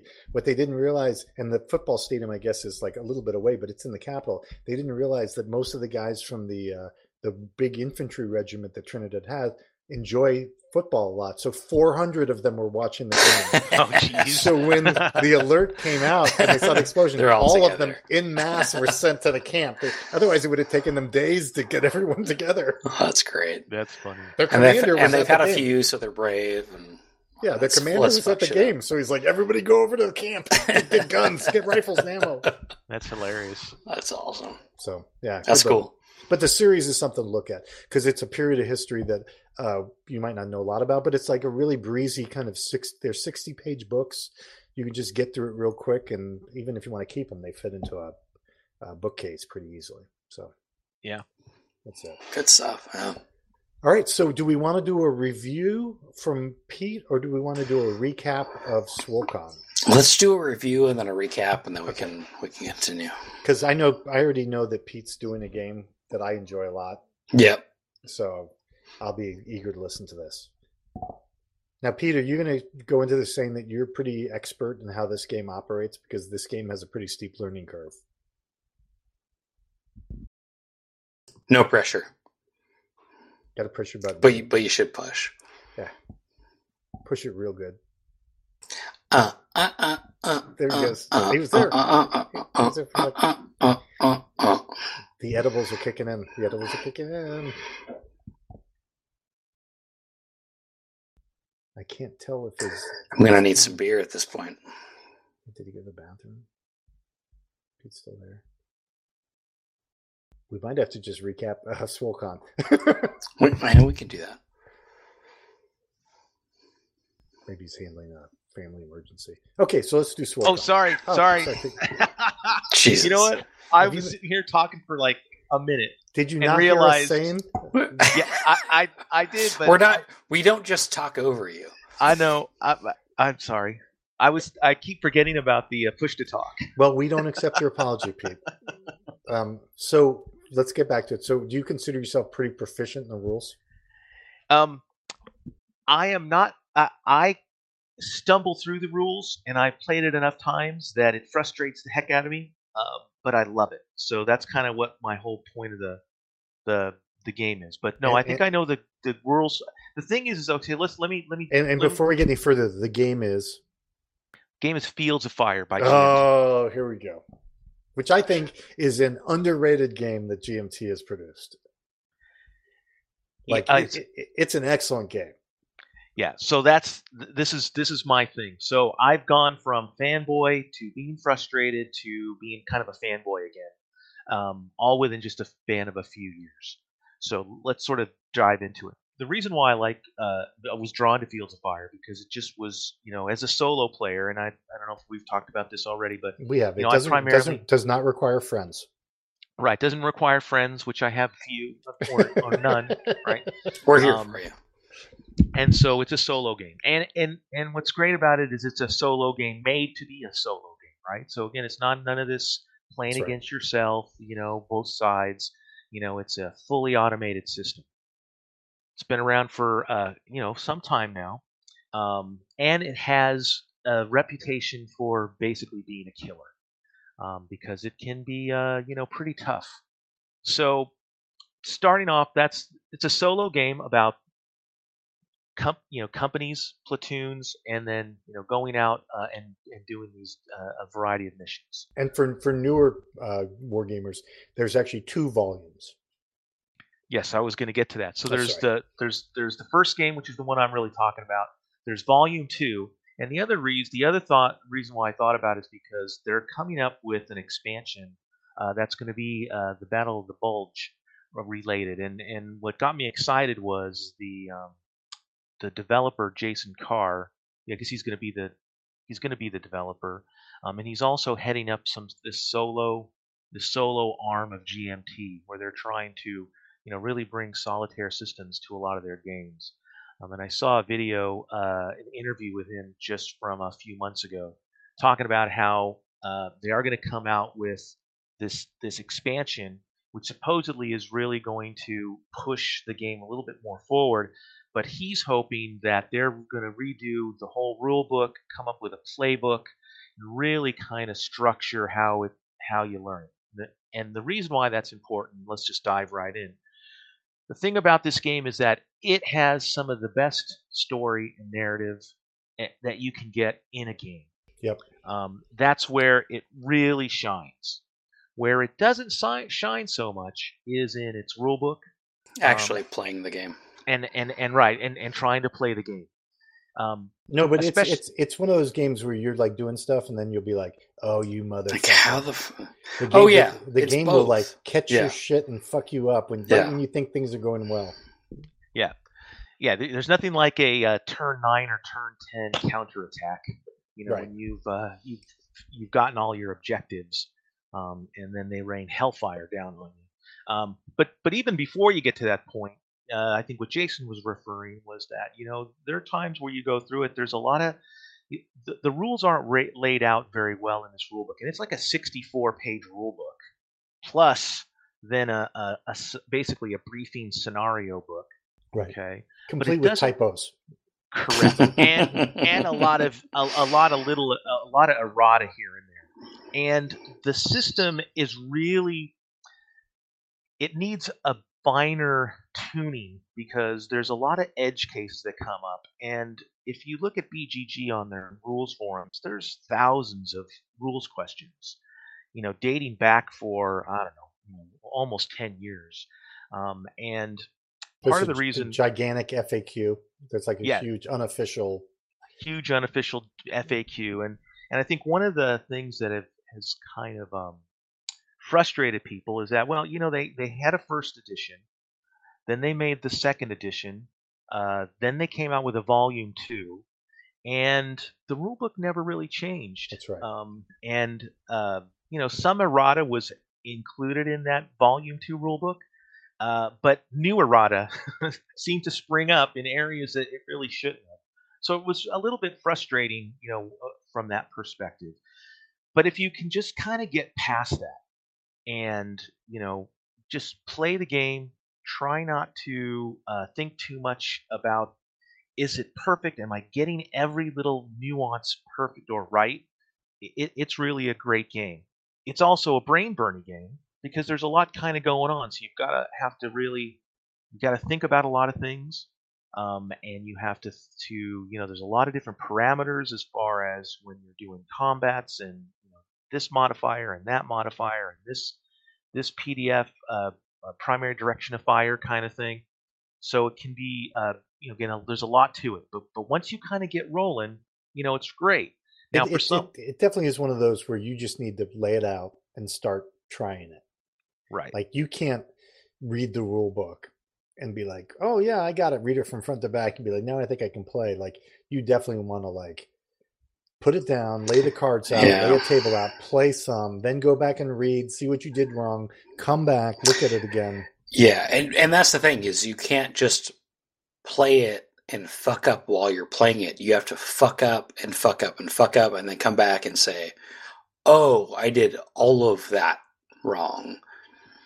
And I think that's really my biggest frustration with the game is I love everything it's trying to do. I love the way the map works with the cards. I love the way the orders work, and I do like how chunky it is or crunchy it is with all of the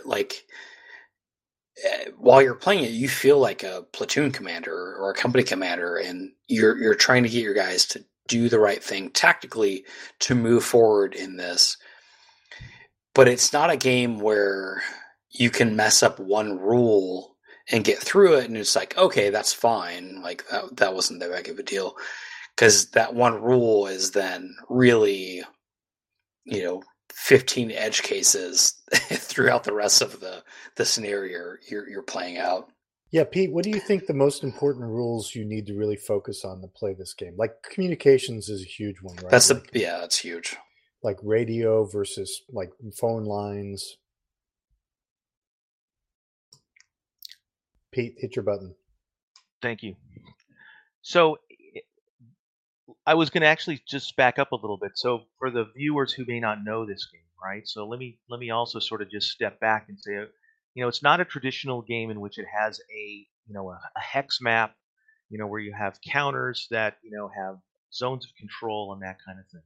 It's a card driven game on some level. That's probably not the best way to say it, but you lay out these terrain cards to make your map, right? So you've got rows and columns, of these terrain cards that are your map. Then you get, your cardboard chits, that represent your platoons, various squads, various weapon teams, and then leaders.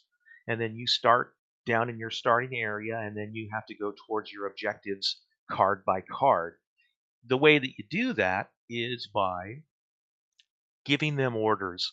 And so in the beginning of the turn, your commanding officer, your CO, he gets a number of orders, and that's done by card draw. And there's a number on the card that, and since we're a podcast, you can't see it, so I won't explain that too much. But it'll tell you, okay, he's going to get 5 orders. Basically, the cards are set up. The action cards are set up to give you all the results you need in the game. Exactly. Like all over them, like combat result or whatever. Right. Everything you need to know is off of a card. It's diceless. Diceless, right? Right, but it's basically like you're still doing. It's like Combat Commander a little bit, and the Combat Commander cards give you all the results. So once you get the number of commands that your CO has, well, then he doles out commands to either an XO or a platoon or a first sergeant, and then platoon leaders. And usually usually have 3 platoons that you're trying to move up to get to a number of objectives. So now what happens when you give those leaders? Well, then they also then draw a card. And so if they've been activated by the CO rather, and he gave an order to activate, well, then they'll draw to get their number of orders that they can give out. And then at that point, then they go down to the individual, again, platoons / units, and then make some orders. Set up the game again. Yeah, I'm getting a little hard for it. Yeah, well, I that's part of the reason why I want to talk about it, because it's been a while since I played, and I set it up, and it's right in front of me. So the idea here is that you do different things. So you want to move your guys forward, but you don't want to send a whole platoon up there, right? Or your whole company rather, right? So instead of sending out even a platoon, you use an order to break off, let's say a fire team or an assault team, and you order that guy to go in. And then as time goes on, then he's out of communication, so he has to use another order that he got from his own initiative. It's called initiative order. So it kind of follows that. At base, to me, that's all pretty easy, right? So you get an order to move forward. You get an order to shift fire. You get an order to launch a grenade, right? So that stuff all sort of makes sense. What sometimes doesn't make sense is for someone who's new to war games or who isn't, an expert in sort of military knowledge, some of the things, aren't well explained. So that's one thing that can be difficult for some people. So for me, again, I never did anything military in my life. Is your question like, well, who's the first sergeant, or like what's correct? This person? Right. Okay. Right. So and it's also assumed, and it's on written some by level, a Marine. A Marine wrote the game, right? Isn't he a Marine? I believe so. The designer, Hall Ben. Right. I think Ben Hall. Ben Hall. Right. Yeah. And so, you on some level, I think there's an assumption that okay, well, what are all these weapons exactly, and what do they do? And then for, again, the neophyte, there's a lot of stuff that isn't explained that you have to try to figure out. Again, that can be part of the enjoyment, just kind of going through it. But if you're looking to start off like, oh, I'm going to open a game, I'm going to read the rule book, and I'm going to play, no, this isn't the game for you, because there's a lot going to it. Now, the unfortunate thing is that, Dave, you asked about the types of rules. Well, there's still enough rules that have enough edge cases where you'll go on BGG and there'll be a debate about, well, this is the way that this somebody will ask a question, and you will get 2 or 3 different people giving 2 or 3 different answers. Yeah, from the same rules. I've talked about this enough, though. Having come from miniature wargaming, we were used to just being like, well, that doesn't make any sense. We're going to do it this way. Yeah. So I was never board war gamers are much more rigid in general about how they want to do something. Right. Well, and that's kind of what I was talking about earlier, is that it once you get to a point, you're playing yourself. Right. You at some point you can say to yourself, you know what? This is what makes sense to me. And so I'm not going to worry about it. One of the big debates for a long time, was, there's a couple of counters. Again, this seems like a silly, nitpick, but, like which 50 cal HMG counter do you use at setup of scenario 1? Because there's a couple different choices. Right. And it does appear that at different times, even Ben Hull has given different answers, right? So I looked at it and I'm like, you know what? I'm going to use this particular one, because this one makes sense to me.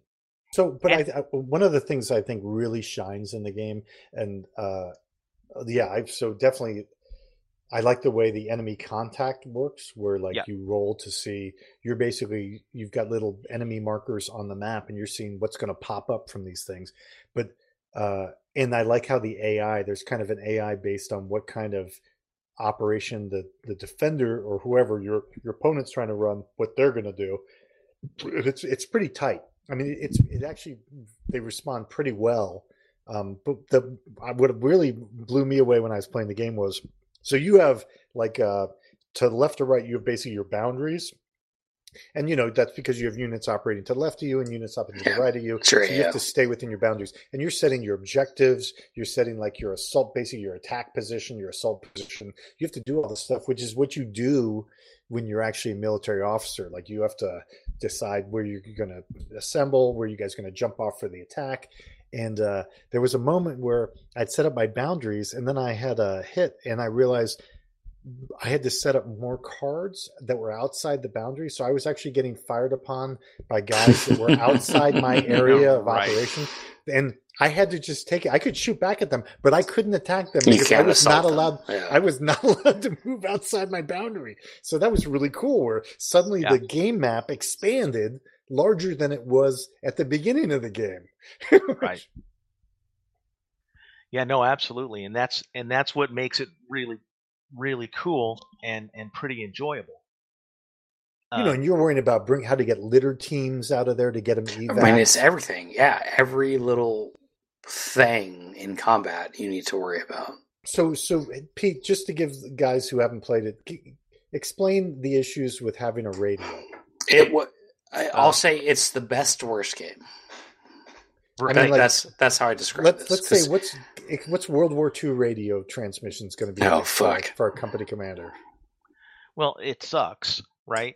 Now better again, have some wire.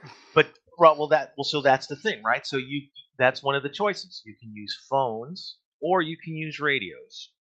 If you use phones, well, you've got to have phone wire that connects everybody, right? And phone wire can get blown up if a mortar hits it, or if an enemy unit is on there all by its lonesome, it can cut it, right?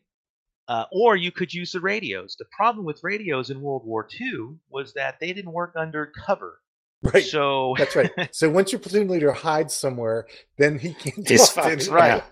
So if he's going to use a radio, he's got to be in the open, exposed, and that's not usually a good place for your leaders to do.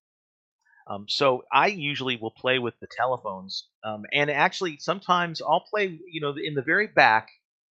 One of the last things is, there's some rules that you can maybe ignore to make it easier as you're learning how to play.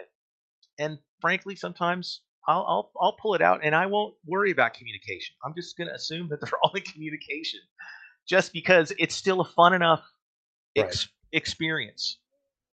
No, that's actually a good idea. I think if you're learning to play, especially with the World War II version, there's a bewildering number. I'd gone through, I do my style where I play it and have fun, and I'm going to see. And then I'm like, wait a second, there's all these flares Like, Right. you have a bewildering number of flare colors you can assign to certain things. And at that point, your head is almost ready to explode based on all the AI tables and all Right. the encounter. Like now I have to assign like 4 different types of flares and smoke and all this stuff. I was like, ugh.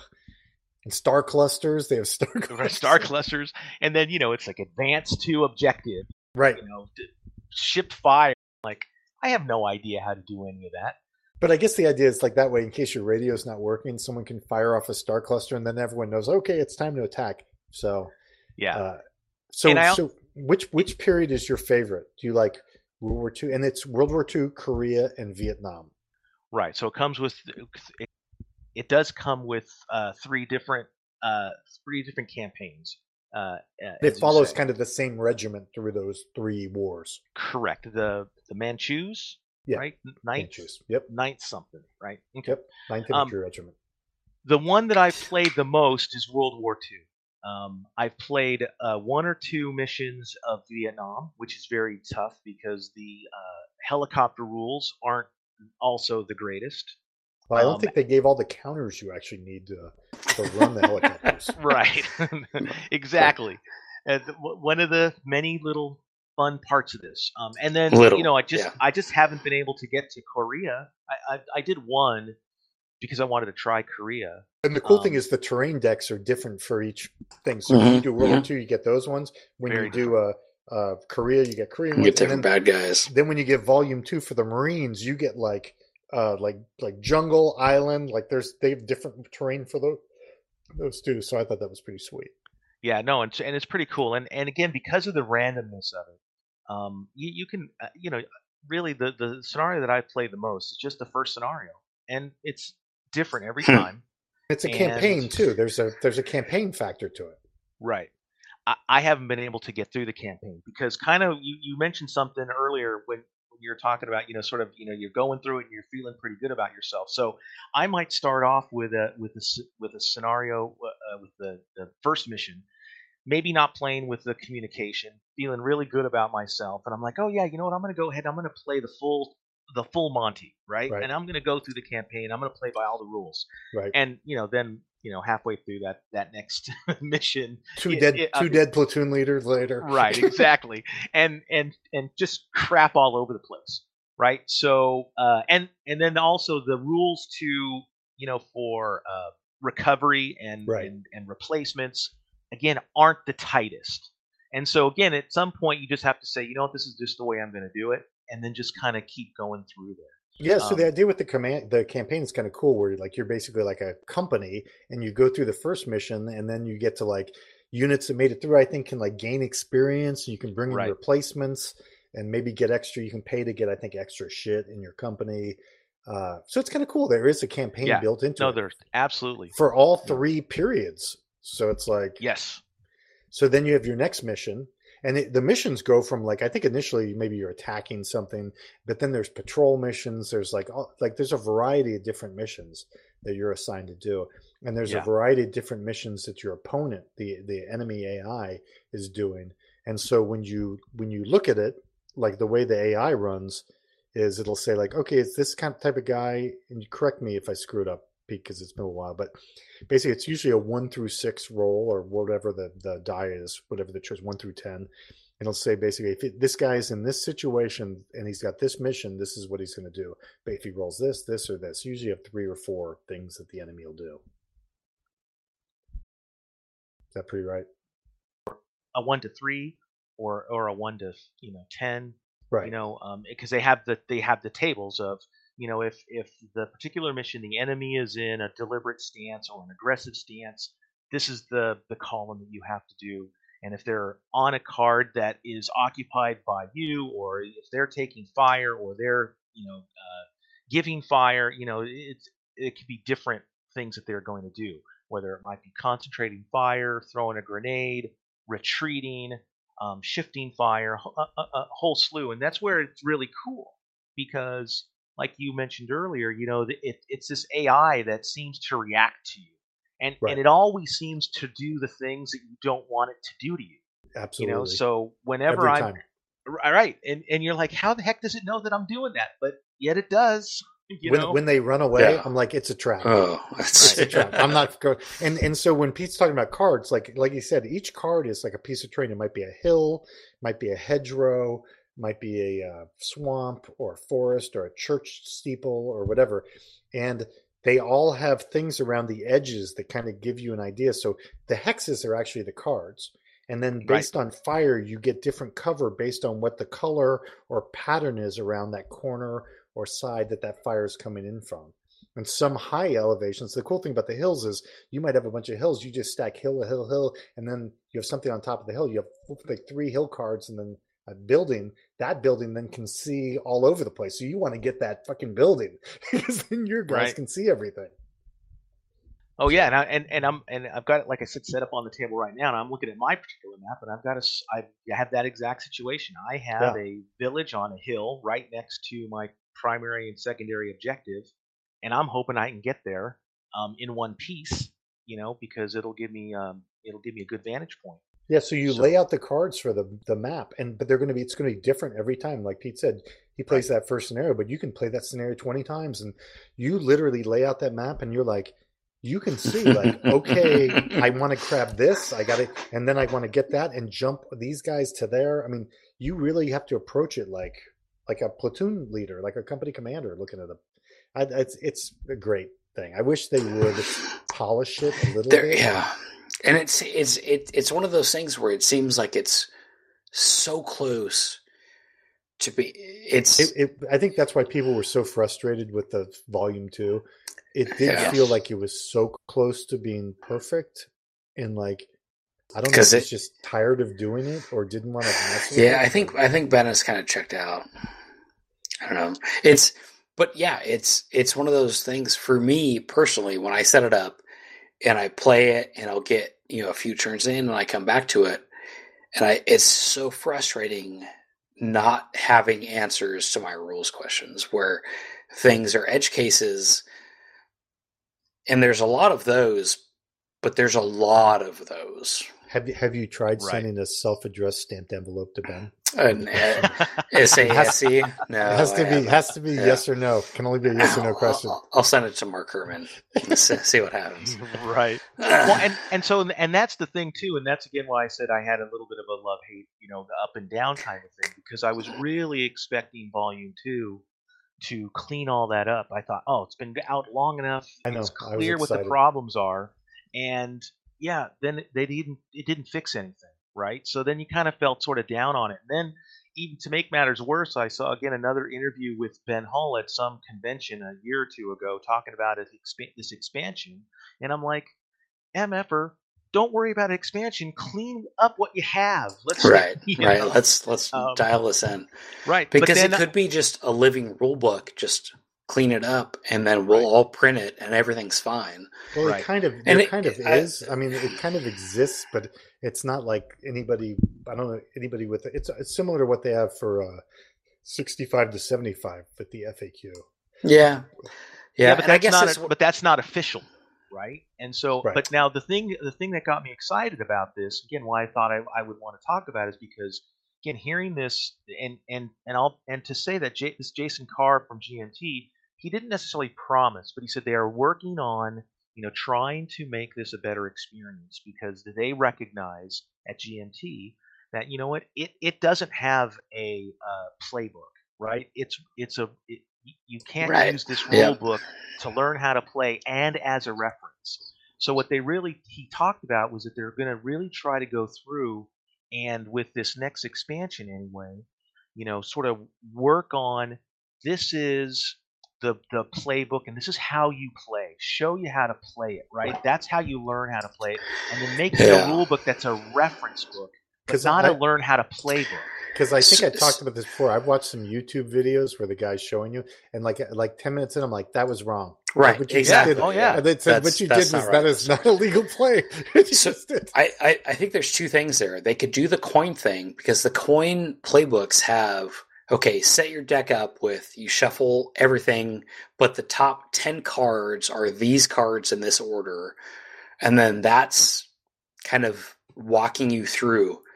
You flip this card, here's what happens and why. So I think there's a lot there that would kind of give some people like that buy into, okay, what I'm doing makes sense because I'm doing it as I'm reading it. I think the problem is that there's so many variations that can happen.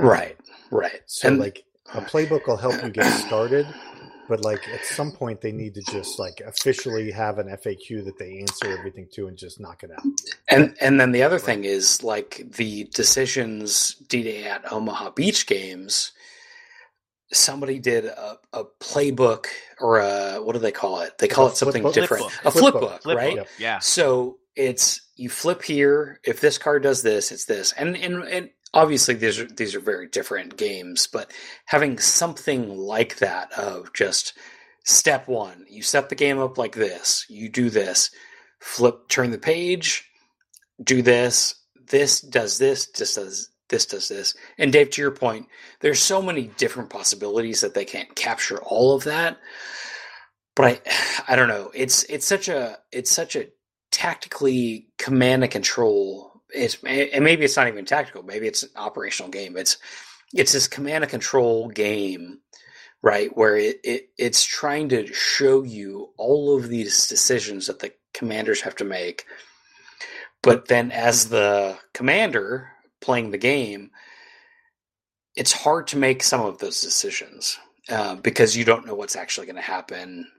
And it's hard to know, even if you know the rule book, like, okay, if I do this, then this. There's nothing like watching your guys, something pop up on a contact. Oh, fuck. And your guys are exposed fucked up. Or you can't make the rolls and they just get pulverized. You're just like, you're looking over your company. You're like, well, I look like I have like one complete platoon left. Yep. And then there's just like litter teams and just like it's because they break down into like assault teams, like fire and teams, they're all fucked up. Yeah.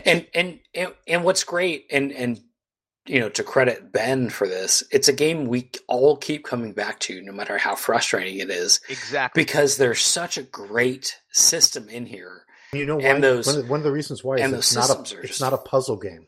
It's not. No, there's no solving it. It's one of the few solitaire games that's not a puzzle game. Because combat, right? Because combat sucks. Your guys are going to die. It's merciless. It's really a brutal game. There's stuff that's going to happen that's outside of your control. It's just fine-tuning those edge cases and getting it to where, you know, me as a player, I know, okay, if I do this, then this, and I don't have to spend, because I'll spend 15 minutes on the rule book, and then when I do that 3 or 4 times in a row, I just get frustrated and I pack it up. I got like 3 But missions. it's so good, but I bring it out once a year. I got 3 missions into the World War II campaign. I was kicking ass, and then I realized, oh wait, my radios don't work when I'm in cover. I've been doing that wrong. I was like, ugh. But maybe I have magic radios that work. Right. Well, that's where sometimes I say, well, you know what? Maybe I'm playing this time without the communication rule. That's right. And when they talk about like keeping track of ammo I'm like, fuck that. I'm not keeping track of ammo for fucking weapons teams. Right. And Ben, if you're listening, we love your game. It's just frustrating. He's listening. Yeah. Dave, don't crush my spirits. Right. So overall, I love this game. Right. And like you guys, I bring it out every once in a while. I kind of almost feel like it should be, sometimes people talk about lifestyle games.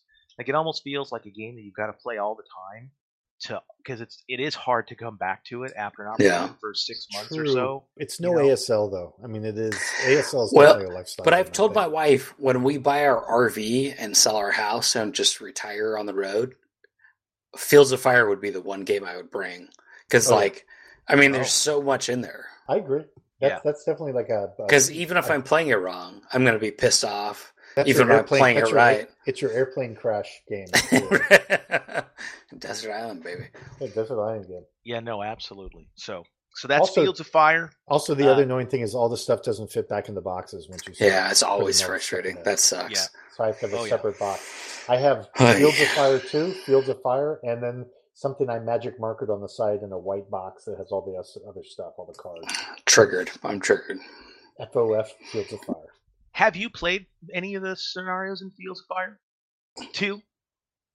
I have not. I've not. I read through them all. I looked at all the I cards. haven't either. No. I looked at all the cards, all excited. Dude, It's I'm just gonna get mad. I'm still trying to get through the first Field of Fire first one, World right. War II one. Well, sometimes you're like, oh well, I'll just try Volume 2 because it might be better, and then No. Well, I just keep playing Vietnam, and I'm like, the helicopters rules just don't quite. Yeah, and they had a Right. bunch of other building rules, like for build. I was like, ugh, I didn't want to like. Yeah, so it's 5th Marines for the second one, The game I love to hate, but I love to love. Absolutely. and they picked a terrible cover for it, which I make fun of constantly for Volume 2. Oh yeah. The company commander's like, "Are you fucking kidding me?" I'm out. You guys suck. Yeah, But I great kind call. Yeah, so that's my game. So give it a ranking and give it an IC rating. All right, so I would say because of the constant looking back and forth into the rule book and sometimes having to go on BGG, I'm telling you the iced tea beer rank is probably a 1 or a 2.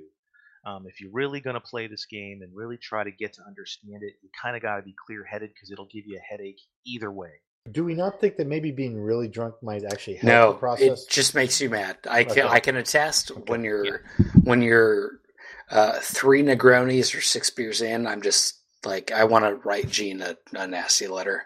Okay. Yeah, what I can remember at times when I've been intoxicated, I could not handle this game intoxicated because, Jason's right. I'd just get too mad. I'd end up flipping the table. Wow. Now, from a fun perspective, right, again, I think it's pretty high. Now, sometimes it sucks and you're mad because, oh my gosh, how did I just get this, this 9th turn counterattack that wiped out 3/4 of my company? But when you look back on it later, or when you're playing, again, it's the story, it's the narrative, it's so great, Right. And that doesn't always happen. And sometimes you actually, get your objective and win a scenario. So it's really fun. So I'd say it's up about a 9 for me. Any game where you can have your first sergeant driving around in a Jeep trying to pick up litter teams, like that's fucking It is great, yeah. And you're just mad, like, well, you should be back behind the wire on the radio, but you got to go pick up these fuckers who got lit up. Yeah, it's such a good game, and it's so frustrating. Plus, what we didn't even touch on too is there's also a factor where your higher headquarters can sometimes give you extra shit. You know the show. It's like you think everything's going great, and then your higher headquarters calls and like talk about trigger. Yeah, right. Fuck you, HQ. You can't advance. Or you have no idea what we're doing out here. Fuck you. Suck my dick. We're not going there. I almost forgot that part. That's one of the best parts. Now, what I always thought would be fun, and I think you guys somebody tried to do it at some point. We tried to do it at SwoleCon. No, we were going to do it at AACCon, and then like Justin's like, "Oh, did I have to bring my own copy?" I'm like, "Yeah, it's fucking Solitaire, idiot! Like we can't share a copy of the game." Yeah, but see, this is where I thought would be fun is going back to the Vassal thing. To me, it'd be fun, to take a couple of Saturdays in a row, or one Saturday a month or something, and have 3 or 4 guys just kind of going through it, cooperatively, so that we did a teaching game at SwoleCon. Yeah, Mitch to just kind of learn it, and to go through it and see what everybody came up with. Well, it's funny because even while Mitch and I were doing it, we had different opinions on rules. Like even as we were teaching it, and but the idea that we want to do at AACCon was to have 3 solitaire games together, adjacent to each other, like 3 companies advancing in line on an objective. Oh, yeah, that'd be interesting. Because that way you could have guys in my zone firing on somebody in Jason's zone. Like they would be crisscross. Like we're sticking with our boundaries, but they're firing all over the place. So, but it fell apart because Swede wouldn't come out of his hotel room for that night, and then like I said, Justin didn't realize that he had to bring his own copy of a solo game. Gotcha. Right. Didn't happen. Right. So fun game. It's out of print right now. But really, it's out of print. I think so. I don't think it's not available from GMT at this point. In our finest tradition of reviewing games that you cannot buy. Hell yeah. Right. We're gonna keep that. I think we're gonna keep that up throughout the night. Yeah. Yeah, but well, it- I almost was going to review a game called A Las Barricadas that's a Compass Games. Yeah. And it's long out of print, but decided to do this one instead. I think that's been reviewed before. Didn't Leroy do that one? Did Leroy do that? I don't know. He did It some wasn't on Spanish the Civil War game. He did a Spanish Civil War Yeah, game. he did do a Spanish symbol. Somebody did, but I looked it up. It wasn't on the. Good. It wasn't on the one that was reviewed. I like list. the researching. Need to apply yourself more to the battles of the ancients periods, but that's Yeah, fine. right. Yeah. All right, good. So, is it me? It's you, Dave. Do I'm we gonna go get a beer. do we want to review or SwoleCon? Well, either way, I'm going to get a beer. So, Okay. so we're gonna break here and just real quick. Sure. Yeah. Pete, pour yourself another hot tea. Delicious. I will. Is it cold or hot? Cold tea? Hot tea? Don't know. All right. And I love you. Just lying smiling in the dark, shooting stars around your heart. Dreams come bouncing in your head. Back. Yeah, I'm back too. Yeah, I in the immortal words of Cheech and Chong, it was a good time for a break because my back teeth were floating. Nice. I've been drinking iced tea all day, all morning. Had a huge iced tea, then had another one in the afternoon, and then iced tea this evening. I don't know what I was thinking. You're a wild man, Pete. You're a wild man. I know. And I'm at an age where you can't drink stuff like that and think you can just sit still for hours. How old are you, Pete? I am 56. Yeah, so you're not that much older than me. I'm 50. No, I think probably about the same age as a lot of the guys. Yeah, we're that strong segment of the wargaming population right now. Lots of income. Well, I am on a pensioner's wage, That's right. so I yeah. try to make it last. I can hear the struggle. All right, so what do I got here? Yeah, so I knew when Pete said it was going to be Fields of Fire, I'd be very excited about that. I love talking about the game. I love playing the game. I love being frustrated by the game. It would be great to have like something, where we could have a bunch of guys together just play it, and then there'd be somebody who's really experienced with the rules who could be like, "Hey, I have a question. Yeah, here's what you do." But of course, there's no one like that. Who's very Maybe experienced with Ben. rules. Well, no, Yeah, but see, right. that's the thing. The one thing that I didn't say, I got sidetracked, was that Bennett at different times has given opposite answers Right. or conflicting answers. So he's not even sure. I think. We need a "Hey Mitch" Well, shirt you think common sense, right? Could, but for. Mitch No. is too busy answering next war questions.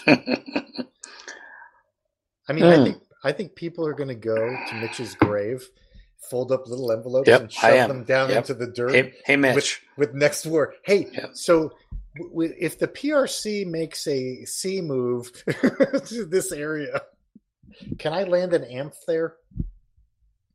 Yes. He had no idea that that's what he was signing up for. All right.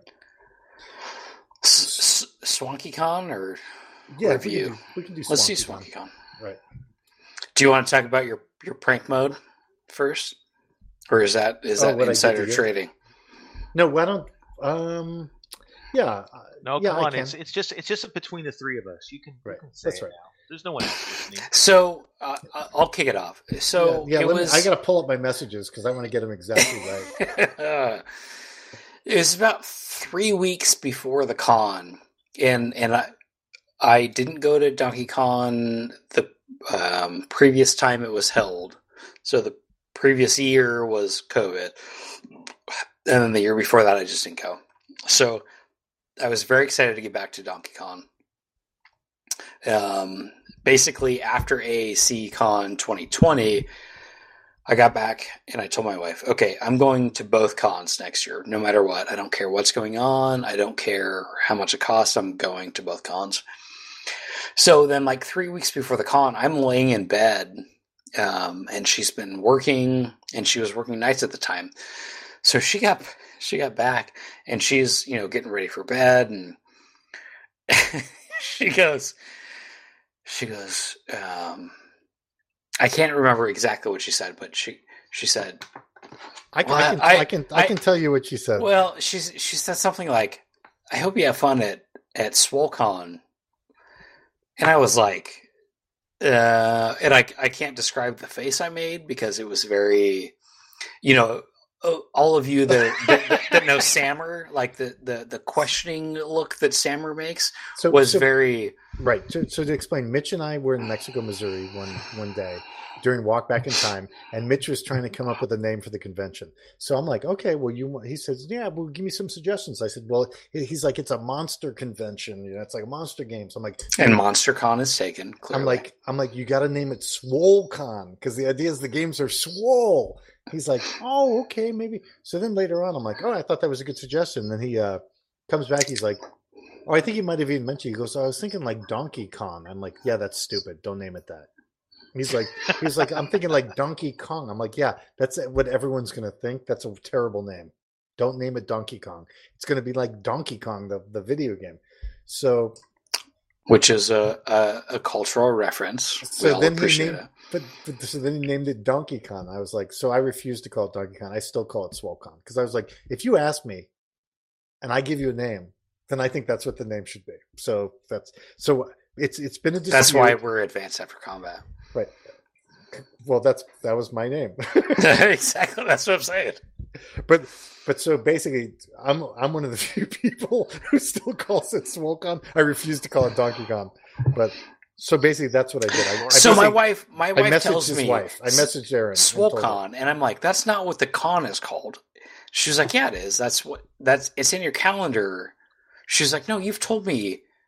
It's SwoleCon. I'm like, I've literally never said those words, SwoleCon, because it's a dumb name. And she's like, yes, you have. I said, honey, it's in my calendar as fucking Donkey Kong. I don't know where you've heard the words SwoleCon, and so at this point, I'm like, is she in fucking Rocket? Is she Blair? And I asked her. I said, I said, are you fucking Blair? And she was like, I don't know what you're talking about. I said, there's someone in Rocket who no one's ever met, and I sort of fucking got it's you. And meanwhile, I come to find out, a month ago, it's fucking Dave and Aaron talking back and forth. I sent Aaron a message. I said, Aaron, I wanted to know if you could help me play a funny joke on Jason. When he mentions that he's going to the convention next week, ask him what convention it is. If he says Donkey Kong, can you ask him, I thought you were going to SwoleCon. If he tries to correct you, insist that the name of the convention is SwoleCon. And she did. So she goes, will do. I'll have to see if I can manage to get into a conversation. So then I told her whole thing. And she did. So he goes, he thinks she says to me, he thinks I've been lurking in your guild because I refer to it as SwoleCon. He said, have you been talking to Dave? I said, she's Blair. I said, why would you be in the guild? That's ridiculous. Just keep correcting him. You're doing great.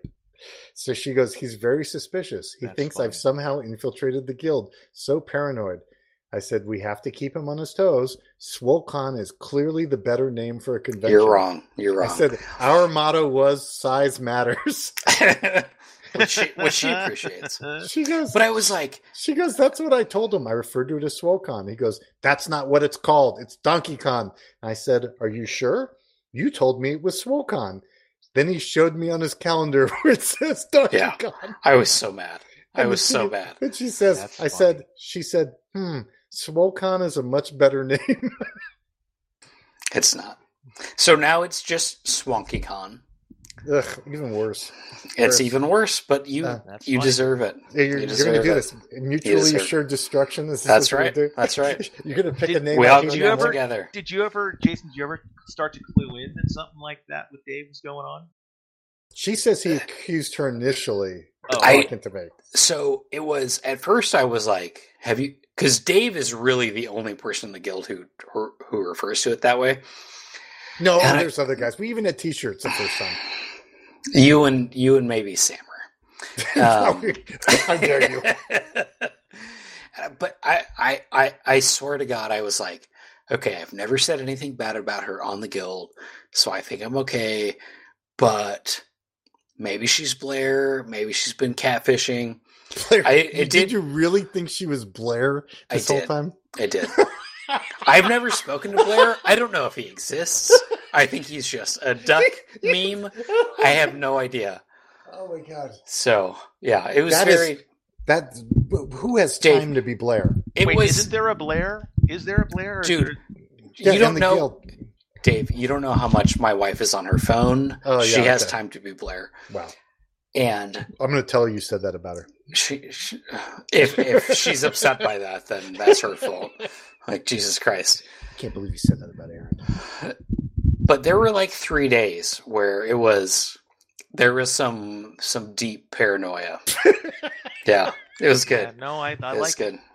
good. The fact that you thought she was Blair And- is so good. And and she's, she can deadpan. Yeah, Yeah, she she sounds like did a she good really job. did it. Yeah, Yeah. she did a good job. She's down. It was We're ready to play And then something listening else. to you and Pete and Duck and Mitch We're all fucking laughing while I talk did it. shit on Greyhawk, I was like, fuck you guys, I should have been there. She was supposed to be at work. Like, fuck you guys. Yeah.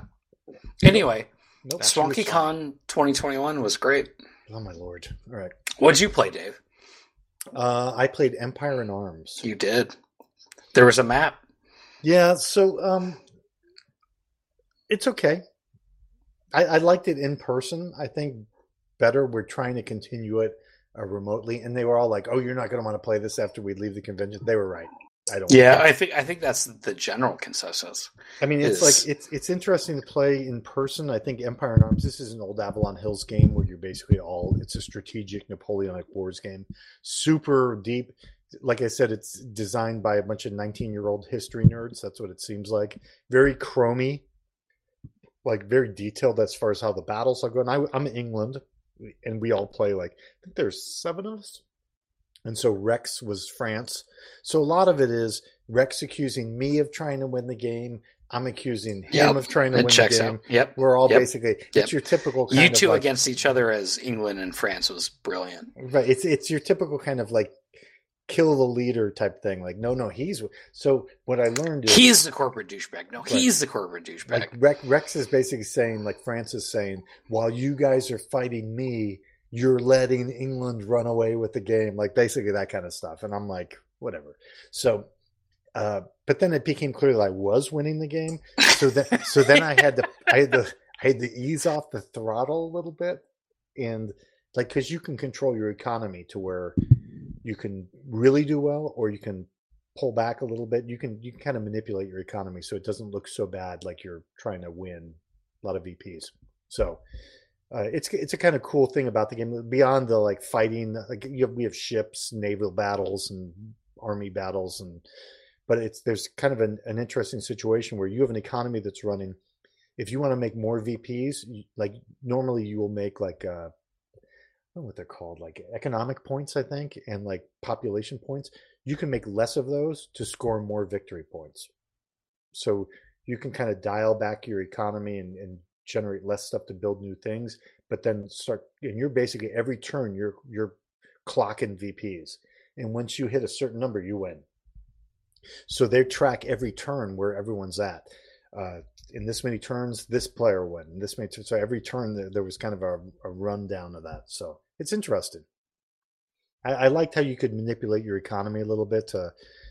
You can score less victory points to make sure you have more economics. You might need to rebuild your armies and stuff. So it was cool. I enjoyed it. It sounds interesting. And you guys seem to have had fun the whole week. We did. Yeah. Rich was Prussia. I think everyone was angry with him by the end of the game, both sides. Yeah, that's how it works. Generally, Prussia's in the middle. Mitch was Spain. Carl was Russia. Lawrence was Austria. So it was a good group of guys. And, the nice thing about Britain is my basic thing is I just build lots of fleets. So I just don't want to have any of my fleets destroyed. So. And Jeff was the Ottoman Empire, right? Oh, yeah, that's right. Jeff was the Ottoman Empire. And so I'm basically bribing people to be my friends. So, and I can also decide if they can trade with me. If they can trade, they make lots of money and I make a little money. They make 5 points and I make 3 points. But at some point I can be I'm not trading with you. You're cut off. And that $5 I was giving you every month, you're not getting it anymore. So you can kind of bribe or like give them like allowances, kind of to be good allies. That's good shit. Yeah, it was good. Yeah. It's really good in person. This is definitely a face-to-face game. But you guys played 4 days solid and didn't get through a third of the game? No, I think we did like 2 or 3 years, maybe.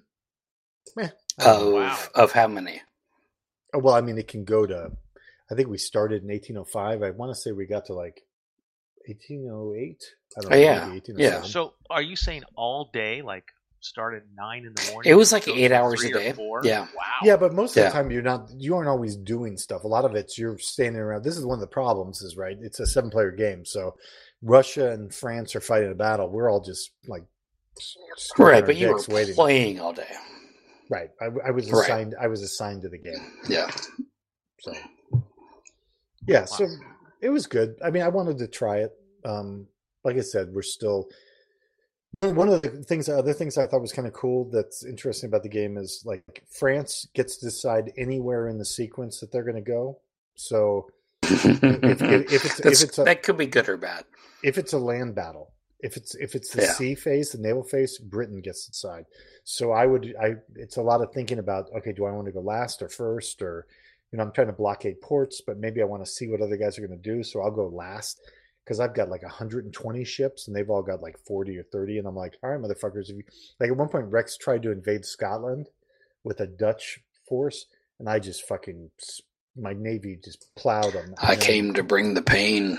Yeah. So, and then I ran them down in Scotland, destroyed them all because I just gotten Wellington. So Wellington just led an army into Scotland. So the Dutch got beat up.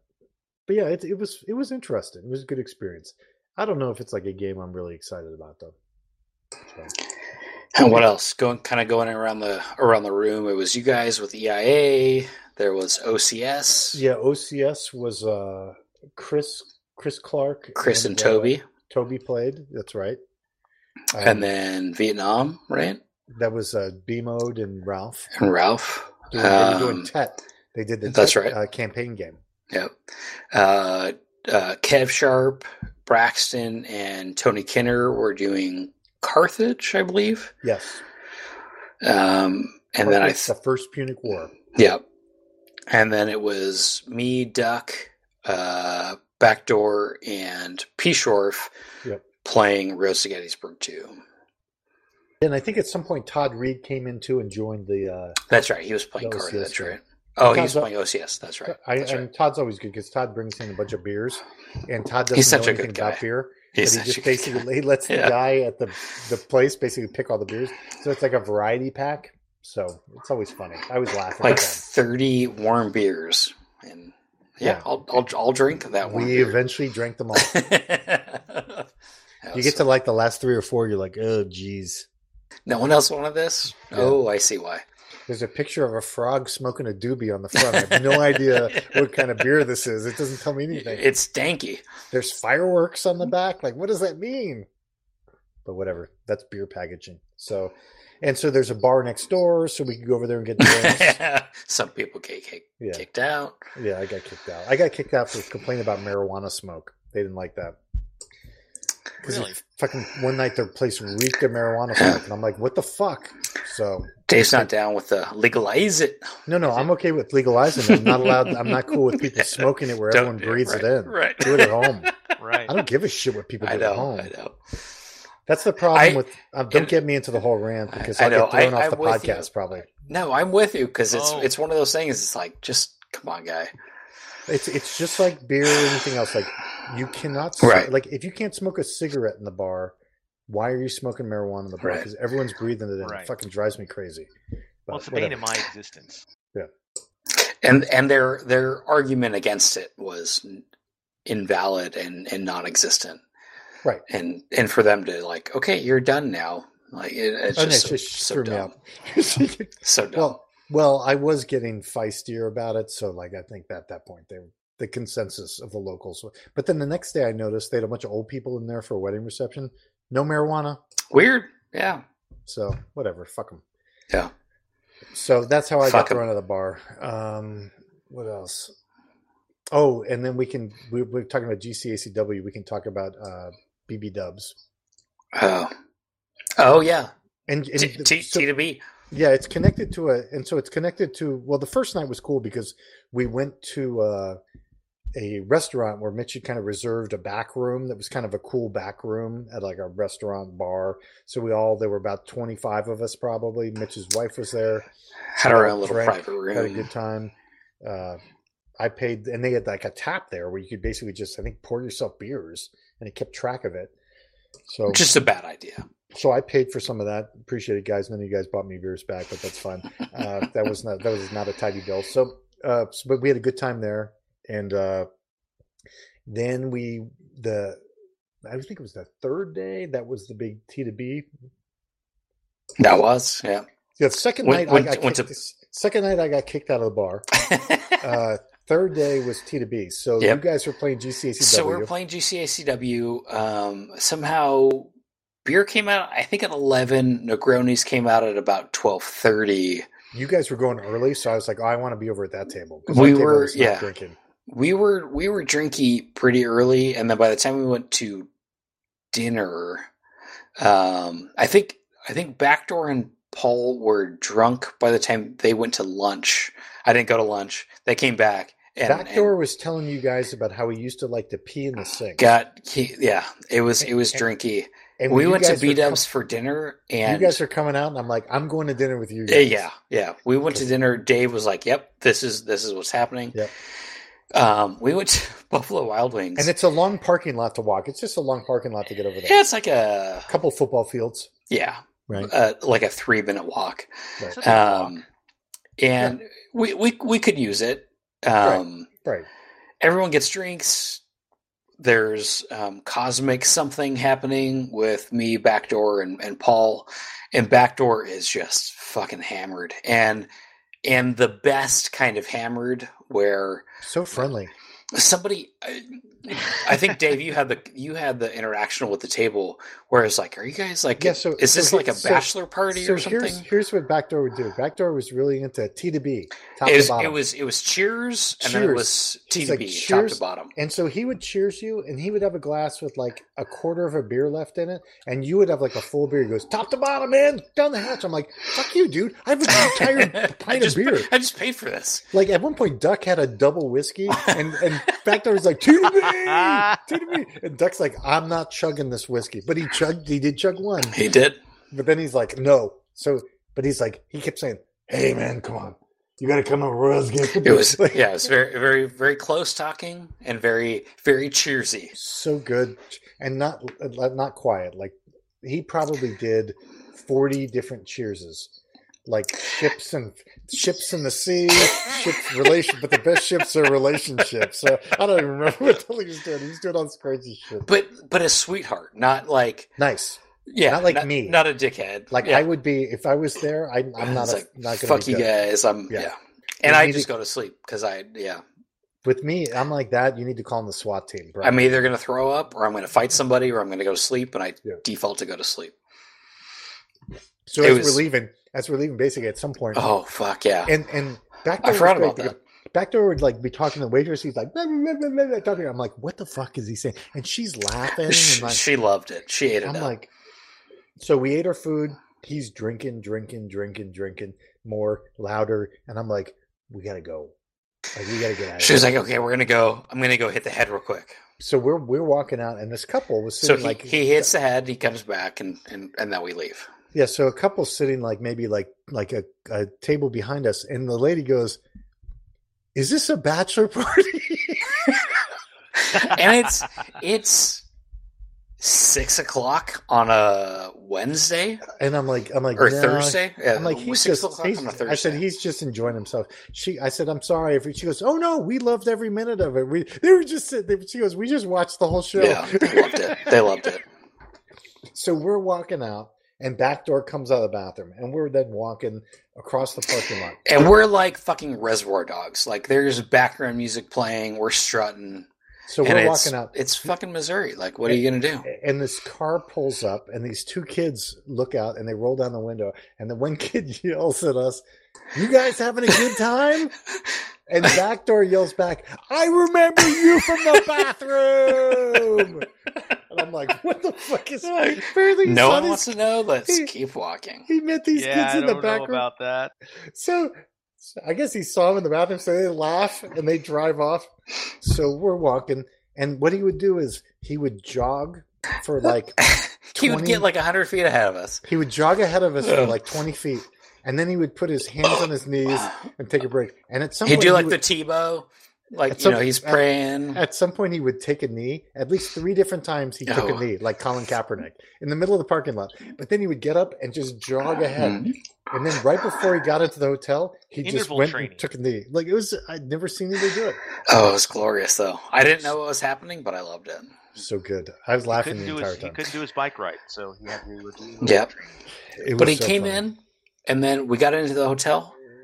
He went up, and I was rooming with him. He went up to the room for like 2 hours.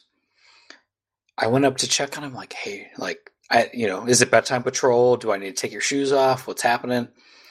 I come back down. Yeah, back door's cool. Everything's fine. 30 minutes later, comes back down to the room. T to B! Oh, jeez, yeah. And just fucking rallied. It was and then I think some guys sat with him for a little bit, too. That would be impressive. It was, yeah. Kip Sharp babysat. He was a little babysitting, but he was great, though. There was some political talk, probably.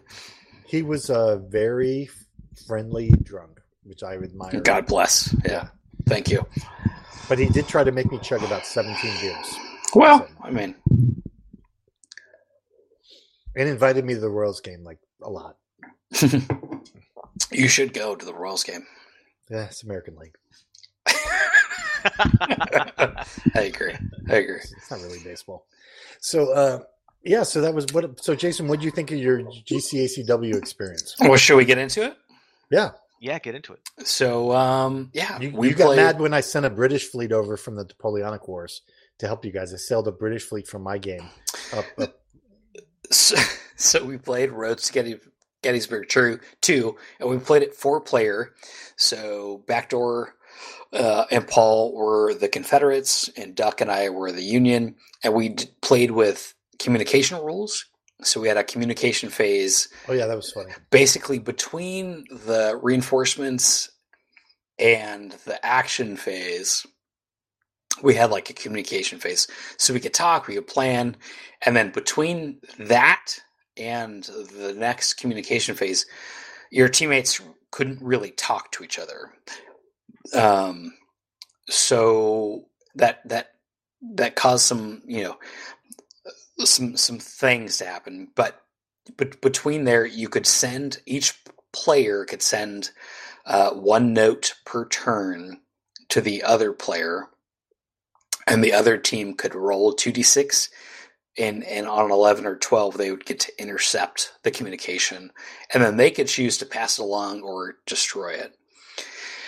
And we rolled basically every time it happened. And it only really affected like 3 turns, and it was the critical 3 turns. So that added a lot to it, because otherwise, I mean, I know how to play GCACW, but I don't really know where Duck is like, super heavy into it. And Backdoor and Paul, I think, are, more well-versed. So I think that there would go ahead. Frenchie less than Backdoor. Yeah, for sure. Yeah. But he's played it, 3 or 4 times, where I've played it 1 or 2 times. So that added a nice little, something else to chew on while we're playing, where I can't just say to Duck, like, hey, what should I do here? Or, I'm thinking about doing this and this and this. It added that command confusion, which was fantastic.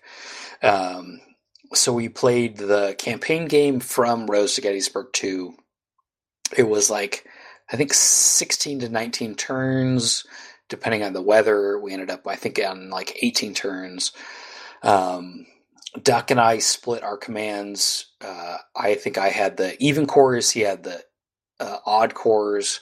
And then for the Confederates, Backdoor had, I think, most of the Confederates. And then Paul Frenchie had Stonewall and his troops. The game itself played out just beautifully. Like there were 15 times throughout the game over the course of 4 days where if the Union had gotten the I guess I should back up a little bit. GCACW, I might as well review it. So basically how it works is, each side has a command on and you guys were doing Antietam. This is the Antietam campaign. Yeah. Although Antietam didn't, Sharpsburg didn't happen, but yeah, because you can see where everybody is on the map. Yeah, right.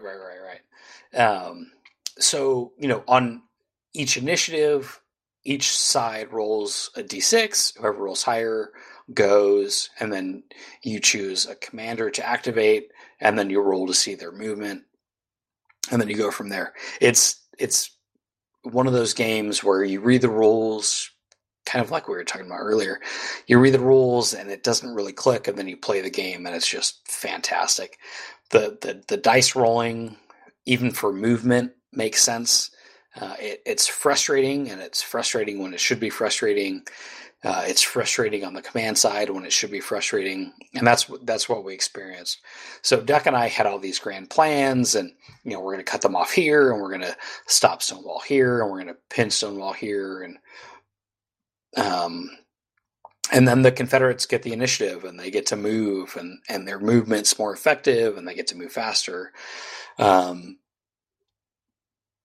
And it was fantastic. Like, playing it that way was really. I've played the game 2-player. I've played the game solo. Playing it 4-player like that with that command confusion, and then each side has that going on was such a great highlight of the system, because it really felt like the Civil War. Everything that happened felt very, very thematic, very historic. And there was confusion. Do you want to touch on? Do you remember any of the confusion between you and Duck? I mean, do you want to just talk about Duck being mad? Yeah, sure. Being mad at you. So I've thought about this a lot. Like, was Duck mad at me, or was Duck just mad? I think Duck was mad at me. He's just being himself. He's just mad in general. He was so fucking. Yeah, I don't care. He was so mad because. I don't know the game as well as he does, and there was some attacks that I missed, and some points where I took it easy on the Confederates where I shouldn't have, because we're playing for 3 days, and he's, don't fucking attack. Why are you attacking? And then on day 4, why weren't you fucking attacking there? It's like, I'm sorry, Dad. I don't know what to do. Like, I'm so. Tell me where to put the flashlight. You, Dad. I learned it from you. But it was all of that. Like, it was all of that. Like, Lincoln's in the White House, like, what the fuck are you, just attack? What the fuck are you doing? So yeah, so in the end, which cities did the Confederates sack? Do we need to get there? Sure. What cities did they sack? Stonewall ended up in Annapolis, which is not great for anybody who doesn't. If you're wondering, like, oh, is that okay? No, that's not okay. Although maybe long term it would have been okay, because he would have died there instead of Chancellorsville. Right. A lot later, because we're in 62. Yeah, it was very on the coast. Yeah, they got balls deep up into Maryland, but it was, and we couldn't stop them. Like, we saw exactly what they were doing. We saw Stonewall coming in. We knew exactly what they were doing, and we couldn't stop them. We got them pinned in. There were no moves you could have done differently that could have stopped it. Maybe one or two, but the way the initiative works, the way the movement works. Right. If you miss that one opportunity where you're like, okay, they're past you. I have the opportunity. I can pounce on this guy now, or I can wait till next turn and kind of consolidate. Well, I didn't get the chance to consolidate, right? So they got like the 4 initiatives on the next turn. Right. Stonewall breaks out. He goes all the way to Annapolis, and we're like just what the fuck can you do? Were there any he's moments burning Annapolis. Were there any moments where you're like, if I just pushed them for one more fatigue, I could have maybe stopped that from happening? Yeah, there were probably 3 or 4 of those. Yeah, that's the beautiful part about the game, man. It's like, man, if I just, and on you're like, I don't want to be fatigue 3. On I a just don't want to be fatigue 3. On a 2-turn scenario or a 3-turn scenario, it's like, okay, I can exhaust these guys. It doesn't really matter. But we're playing 18 turns. And so, exhaustion 3 or fatigue 3 or fatigue 4. These guys are fucked for the next 3 turns. Yeah, fatigue 3 or 4 will exhaust you. It's just bad. And this is the same system that you and Hollywood were playing, right, Dave? That one Saturday that I sat in? I think you're thinking about Duck. Hollywood and Duck. Oh, yeah, never mind. Yeah. Well, if you like solo games, I've always recommended it's one of the best solo games. So I have Stonewall Jackson's Way set up on my solo table now. I'm like, you doing like all green alike, or are you doing all green alike? Yep. Right. First bull run. I'm like 9 turns of 13 into the campaign. It's such a good game, and I don't know if I mentioned it, but I'm on a Civil War kick. GCACW just. It ticks every box for me. I really wanted to get into Line of Battle this year, and I might still play it this year. It's okay, but it's not as good. But GCACW is just so fucking good at every level. It's good solo. It's good opposed. It's good 4-player. It's fantastic, and it's got great sandbox games. Yep. It's got great small scenarios. It's got everything. Because and Rich and Backdoor talked about it on History on the Table. It's really the campaign game, right? It's called Great Campaigns. The small scenarios are good. The campaign scenarios are fucking phenomenal. They're just so good. They tell the story. But if you play Roads to Gettysburg, you're not going to fight Gettysburg, probably, right? Because things are going to shake out slightly differently. The Confederates are going to get an initiative where they didn't historically. So and generally these are consolidated, right? So you did Roads to Gettysburg, but you did the Antietam. We did Antietam, right? But the real bastard is the Gettysburg one. Yeah, which you and Sammer tried to do. I think at Ace. Well, I mean, but he didn't really set it up, right? Right. No, I had to carry a lot of that. Yeah, there's a lot of because of stupid rail games, railroad games. And Sammer just didn't set it up. He didn't have a clip to this whole thing. Yeah. That's right. It was his version. And then Duck had a completely clipped version. Just sitting right there. Yeah. So I guess I'll review specifically so that I can review next time. Stonewall Jackson's Way. Roads to Gettysburg 2. Fantastic campaign for Antietam. I'm sure Gettysburg is probably even better. I think it's 100%. Longer. 100%. I think, Dave, you've reviewed this already. But I mean, for fun, I'm going to give it a 10. I mean, there's nothing better than what we did for those 4 days. Beers, I'm going to give it a 10. I mean, Backdoor T to beat, and he rallied, and we played. The first day we played Wednesday, I was fucking hungover. I came down at like 4:00 in the afternoon, and we got right into it. The only caveat I would give about GCACW is I think the flanking rules are overly complicated. They're a little weird. The Zoc rules through like woods and stuff is kind of weird. They have some weird, like the flanking rules have this weird thing where you have to figure out how many hexes around are valid and how many of them are negated. This, and then you take it back. But I think... it's mostly common sense, but I think they're trying to handle like rules lawyering. But you're right, they're complex, but I think they're very thorough. Yeah. Like even the retreat rules, like there's the 4 priorities of retreat rules, and you do this, or if you can't do that, then you do this. If you can't do that, you do this, and then if you do this, then there's consequences. Okay. So I think and the rules, the basic rules are like 40 pages, right? And they're very simple.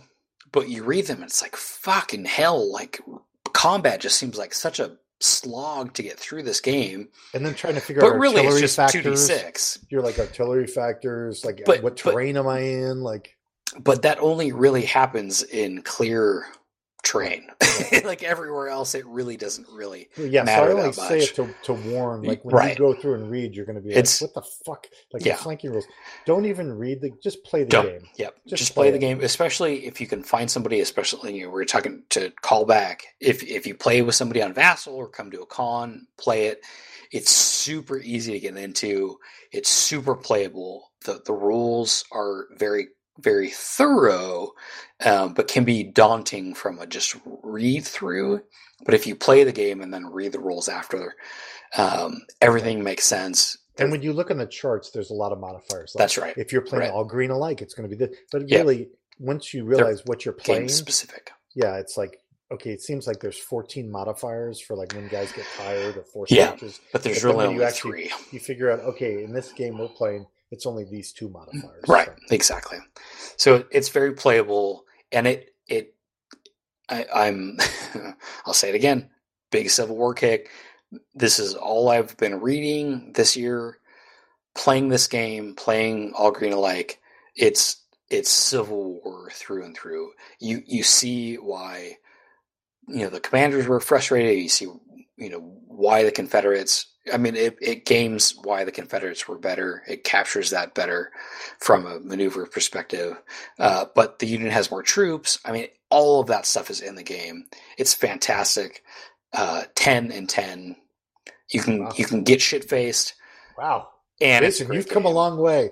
Dude. Since I 2013. I love this game. I love this Jason- game so much. Jason, let me ask you, why do you think you got into a Civil War kick? Was there Um, anything in particular? Well, so it's partly because I'm doing my president read through, and I read a Lincoln biography, and then I read Team of Rivals, and that just kind of spun out. There's so many people to read about, and there's so much history around So many. the Civil It's a War. very personality-driven war. Right. There's a lot of stuff going on where Gotcha. in that kind of interwar phase between the Revolution and the Civil War, like there wasn't a lot going on. There's a lot of like tax bullshit, and like Jackson had a lot of stuff going on and whatever that was. But with the Civil War, there's so much there, and I posted this somewhere else, but I like messy conflicts. Like that's part of my draw to Vietnam is like, yeah, could we have stayed out of it? Maybe things would have been better if we didn't get involved. What would have happened? We did get involved, so here's the mess that shook out of it. I love that part of Vietnam, and seeing that, like Lee was this great U.S. commander, right? And then the country starts fracturing, and he's like, I can't get involved in this. I can't command Union troops to fight against Virginia. That personal conflict within himself is so interesting to me and such a draw that I just keep going deeper and deeper on the Civil War. Jason, That do you sounds know? cool. Do you know what southern state had the largest free population, second only to Virginia? South Carolina. Missouri. Free how? Free. Like white population. Like Missouri- number Missouri- of people? Yeah, Missouri was second only to Virginia. Oh, wow. I In did the not know that. 1860, Missouri was In the census? the second largest state, like slave state, based on free population. In fact, Interesting. out I of did all the not know slave that. states, Missouri had the lowest percentage of slaves, Mhm, only mhm. 8%. Mhm. So I just think it's I didn't interesting know that. because people It's- assume that Missouri, people don't realize what a prominent state Missouri was in Oh, yeah. 1860. Yeah. But it was, it had only, I mean- it had only 40,000 less white people than Virginia. And Virginia Wow. was a huge state. at the Huge. time. Yeah. It's Didn't interesting. Missouri like have a whole compromise and everything? No, the compromise was basically the. Yeah, Well, I know. the problem is then all the Missourians moved into Kansas to try to vote. Yeah. So, But I It's thought such a that was mess. It's such a mess. well, it's actually more an indication of how badly the war devastated Missouri because Sure. it went from being one of the premier states to Yeah, to being like the backwater. middle. Yeah. So now the population's, I don't know, 4 million. It's not that Yeah, much that's more than it crazy. was. Yeah. But if you look at the 1860 census, it's really eye opening. Yeah. So I've been enjoying my Civil War Johnson, and GCACW has just been such a joy for me. Oh, sounds cool. Well, the game I was going to talk about. Let's keep it on there. The game I was going to talk about is not a Civil War game. It's called The Guns of Gettysburg. Okay, let's do this. So what kind of game is it? This is a Rachel Simmons game. Rachel? Is it Rachel? Yep, Rachel. Okay. Yep. But I think I don't know what she's going by, like Rachel Bowen Simmons, whatever. Doesn't matter. So anyway, this is a game that was designed a while back, and I think we've actually reviewed it before. I think I reviewed it drunkenly probably before I was ready to. And then I think I also reviewed it again.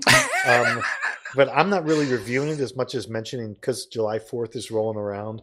I decided, you know what, I'm going to roll this thing out again. And it looks just as good, but I'm going to tell you the rule book is just as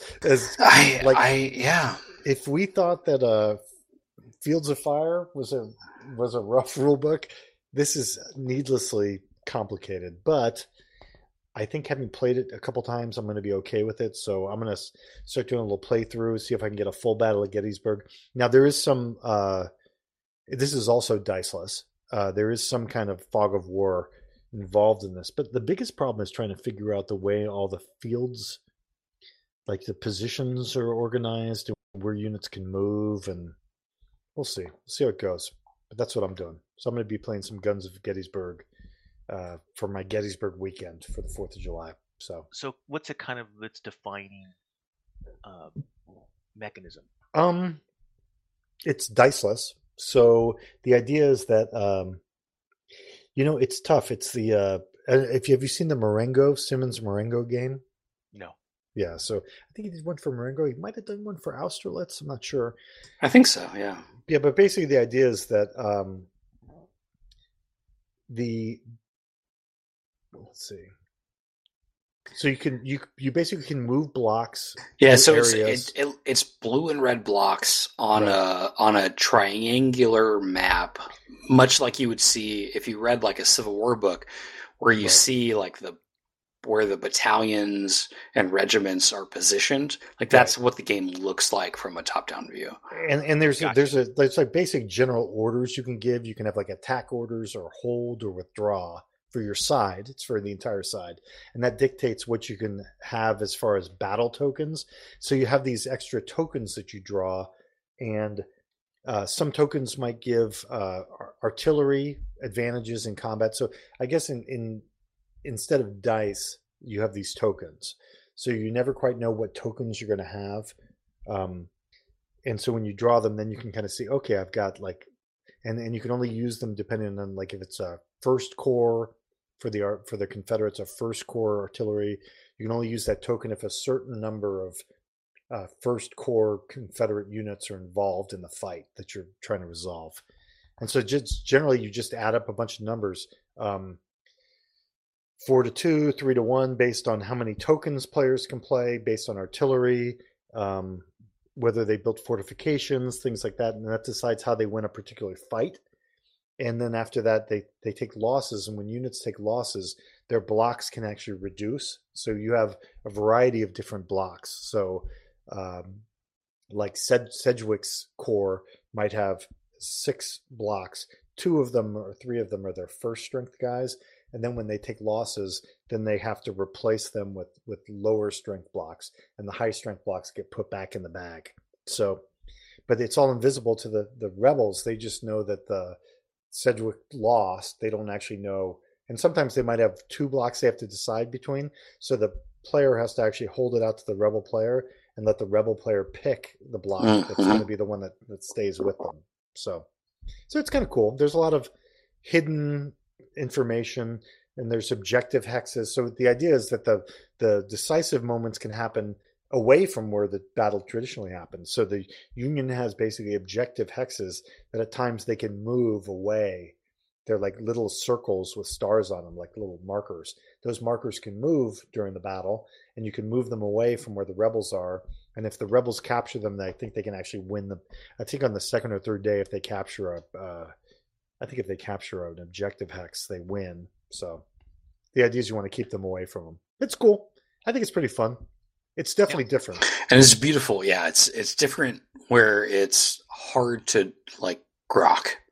what you're supposed to do. And the rule book doesn't help. Like the rules they're very precise, but not very clear. I think is there's little markers. So basically, you'll have an area. The area might be, and usually the corners of an area, like on the map, are circles. So you might have, I guess it's a quadrangle, whatever, and it's got 4 circles, or it might have more. It might be a polygon, whatever. So each of those lines between the circles are positions. Some positions might have obstructed terrain marker on it. Some might have a little artillery piece, which means that's a ridge that lets you actually shoot further out. So there's a lot of different like factors. It's one of those games kind of like the way Imperial Struggle is, where when you first look at the map, you're like, what the fuck? There's like shapes everywhere. I have no idea what the fuck this fucking map means. Like, this is the craziest map. At first, when you look at the Gettysburg map, yeah, it kind of looks like a map of Gettysburg, but you have no idea what all these little markings are. As you start to play the game, you're like, oh, do not go into that area because that area can't shoot over to there because of that blocking trait. So you start to kind of figure it out as you go. And it is definitely a median engagement where initially the Union starts out with like 2 cavalry units, and then the South just starts coming on. But it's all kind of randomized because you're just pulling things and lining them up on a turn track. They're all hidden, so you really don't know who's coming on when. So it's kind of cool. Like, I'm not sure how differently it plays every time. Like, I don't know like, is it fun every time? Is it always kind of the same battle? Like, I think it would be different every time. I don't know how many guys play this game. So is it like a chit pull thing then? So that you don't. So it's everybody. Every turn. It's chit pull for like reinforcements, but it's basically regular. Like, say if you're on attack moves, like if your orders are attacks, you activate and you do your attacks. It's not like you're moving guys to do it. I'm trying to see if there's actually a sequence of play. Yeah, so turn sequence is basically first player does his action phase, draw battle tokens, does withdrawal moves, does attack moves, reinforcement entry moves, march moves, then general orders for the next turn. Then it flips over to the other guy. It looks like Scrabble. Right. The Scrabble is where you have all your battle tokens. So like, you might be moving a couple blocks up to a guy. He might think, oh, I'm going to be able to beat this guy coming up to me in a fight. But he doesn't know how many battle tokens you have for artillery and stuff that can really tip the edge in the combat. Now you're going to play this solo, right? Yeah. So it's more. How hard is that? Well, I'm not really worried about like surprise or anything. I'm more concerned about like getting the rule mechanisms down and ready to go. I'd like to bring it to AACCon and play it in an evening. If I could find someone who wanted to play with me. Right. It looks cool. Someone like Jason. I always like these games that have the little blocks, dude, when people see you playing this game, they're like, "Oh, it's what gorgeous the fuck is this game? Yeah, what is going on here? Like, it's nice." Yeah. So basically, Hollywood and I are doing East Front 2 from Columbia Games. We're playing that during the day, the full East Front 2 campaign, and then I'm available in the evening. So Jason and I could play this. I'll bring it down. I'm down.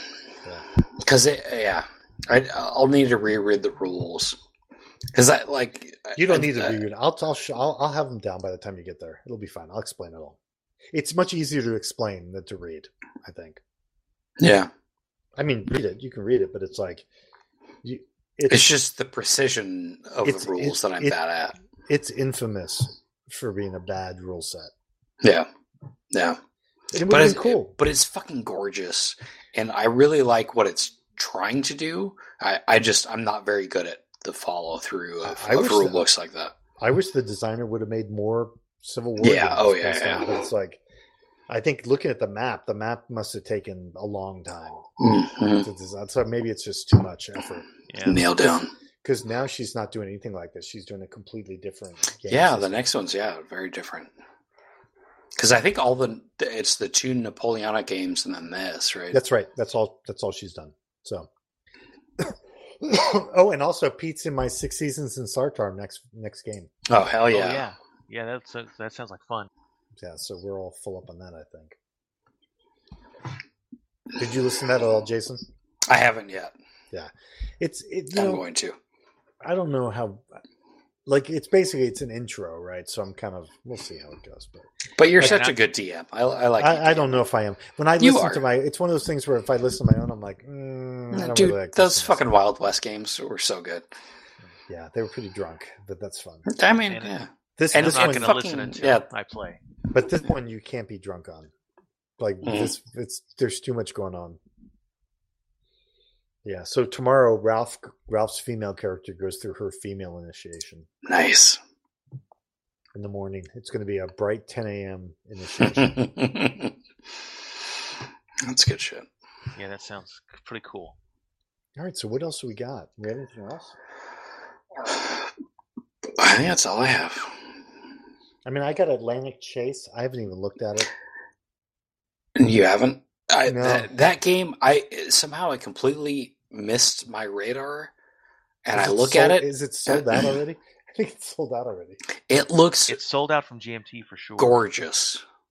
Yeah, I got it just because I was like, good enough, interested. So at Donkey Kong, Backdoor was like when the raffle started. Backdoor was like, I want to let it chase. I want to let it chase. And of course, Duck got drawn first and heard Backdoor saying, I want to let it chase. So he he's got like, I got to let it chase. Oh, he's so funny. And they went to Miniature Market and he bought it. Backdoor bought Atlantic Chase. And I was like, I don't even know what the fuck you guys are talking about. Like, what is this game? And then I looked at it, No, it looks after the fact. cool. I'm like, holy shit, that looks so cool. I haven't even opened it. But I did also buy Siege of Jerusalem. For Nice. Trinity. Yeah. It's another nostalgia buy. That's, so. yeah. Never played it, always saw it. So just the maps of the city look awesome. Seems like a Ralph game. Yeah. I think C-Rack might have wanted to play with me. Oh, no. Yeah. Hollywood, I think. And Hollywood, too, yeah. Yeah, I think I heard Mike talk about it. Yeah. So, he's Super brother cool. also. That's it. I think I'm looking around my game room. I think that's all I got. That's new. So I'm all settled in. Yeah, well, I'm disappointed you guys are saying the line of battle, isn't, because I got the No, I it's- finally got the zombie. I got that one, too. Jackson game. Yeah. No, I think it's good. I think the combat system is really good. I still think the command system is not very tight. for me. And I haven't played it, Pete, but my thinking, so I had Battle Above the Clouds. Since the con, since Swanky Con, I bought Rose to Gettysburg 2, Stonewall Jackson's Way 2, and Atlanta is Ours. So I have so much money and time invested at this point into GCACW. I think I might just focus there. And it's so rewarding that I don't feel, like that time's going to be, wasted. ill spent. Yeah. Right. Where the line of battle, it sounds really cool. And I think at Donkey Kong, maybe, next year or whenever, to play with guys like, Lieutenant Hoplite and Uncle John, who are super into it. I think that would add something to it. But if I'm just going to play solo, I'll just play GCACW. But yeah, I have Zombie Rebs and I'm happy to own it. But GCACW is just hitting it for me right now.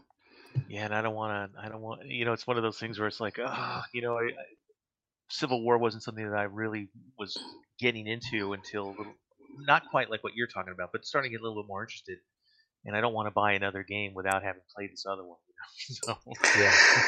So if you're primarily solo, right? Yep. I Yeah, think you want I think GCACW. GCACW is going to do it. So Wonderful. Stonewall Jackson's 2 just reprinted. I think it's going to be relatively cheap, or Hood Strikes North, or Atlanta is Ours, frankly, from MMP. yeah, I would grab one of them. We could play it on Vassal. I mean, there's probably 12 guys in the guild at least who would play with you. I would play with you. Also, Um, GCACW is great, Pete, because you can be playing it and So, then just walk dude, away. It's so Walk good away solo from the table. because so Because it's static. It's stuck exactly where it was. And then Really? you just roll for the next initiative and move the next. Like you can walk Exactly. away at any time Yeah. from the table. And That's the what I was gonna action's say. over. So That's at the hilarious. end of each turn, you just stop and then you come back. You roll to see who goes. Okay, the Confederates go. The Confederates take a turn, and it takes like 3 minutes to take a turn. but there's a lot of Right. turns, right? So Yeah. the Confederates take the turns. Okay, I have 5 more minutes. Let me do another. Yeah, you another mark them turn, for another you mark them activation. for fatigue. Yeah, But they did, and then you're because done. everything is marked. Everything go out is and grill. documented. Yeah. So I'll be on a conference call and like, okay, let me just take 2 or 3 activations, and it's and the beauty of it really is like Jason's mentioned, you roll to see who can go, but even then when you decide who's going to go, you decide, okay, I'm going to make them more like, tired. okay, yeah, but you Yeah. still don't know how far they're going to go. right. These guys need to get Yeah. here. I'm going to activate them. Right. Bam! They roll a 1. Fuck! And it's rain. Fuck! And then you do another activation. They get to go again. Okay, I'm going to activate these guys. 2. God! Ugh! Yeah. People on the conference call like, what the fuck are you talking about? Yeah, no. It's so good. That's the beauty of it, that you can just do an action round like what Jason's talking That's about, fun. and then you can just be like, okay, I'm done. I won't go back to the Right. table for 4 days. You come back 4 days later, it's all marked exactly the way it was. You can just Yeah. pick it up and play. So I have little tents on my table for like Union command paralysis, Confederate command paralysis, rain, things like that, just to like, here's the state of the So you game remember? where you left Yeah. it. Yeah. So it's great. It's great solo. It's a great game. Yeah, I'll probably end up picking that one up. I think I looked already, and it's available at MMP. Yeah, it's worth it. Yeah. That's the drawback to this guild, is the guild bumps. There's a lot of there's a lot of buying. Right, it's like a rash. The guild bumps. Yeah, but I'm sure a lot of the early listeners are happy that they now have copies of Stonewall Jackson's Way too. Sitting on their Or shelves. Battle Above the Clouds, which Yeah, is all these very all hard to these get. games. Yeah. So. Yeah, no doubt. Yeah, no doubt at all. All Right. sounds good. Well, do you guys have anything else you want to talk about? I'm pretty much out of topics. I think I'm good. Yeah, I can't think of anything else. It was a great time. All right, Pete, we'll appreciate you Yeah. coming on. Good job on the quiz. Yeah, thanks. Thanks for Yeah, you guys inviting me crushed. on. Heck It yeah. was fun. Thanks for getting involved. Everybody else, if you're lurking, you like war games, you like history, you like RPGs, get involved. Oh yeah, We're here for you. yeah. I'm the and that's great. I'm the poster child for that, because, like I said, I've been lurking in the guild for a long time, and just finally decided in the springtime, like, hey, you know what? There's a lot of stuff going on, a lot of games being played, RPGs, war games, board games on BGA, Yeah. and it's been so much fun, So, And now, like, Ironsworn is the new hotness because of you. Oh yeah. Well, this will be long gone, because of course this won't get. But we're playing tomorrow, so Yep. hopefully. Anyway, well, good. Well, thanks for having the guild. Without you guys, I don't know what I'd be doing on a Friday night. All right, boys. Well, good to talk to you guys tonight. Good stuff. All right, good stuff. Thanks, All right. guys. Good night. Good Bye. night.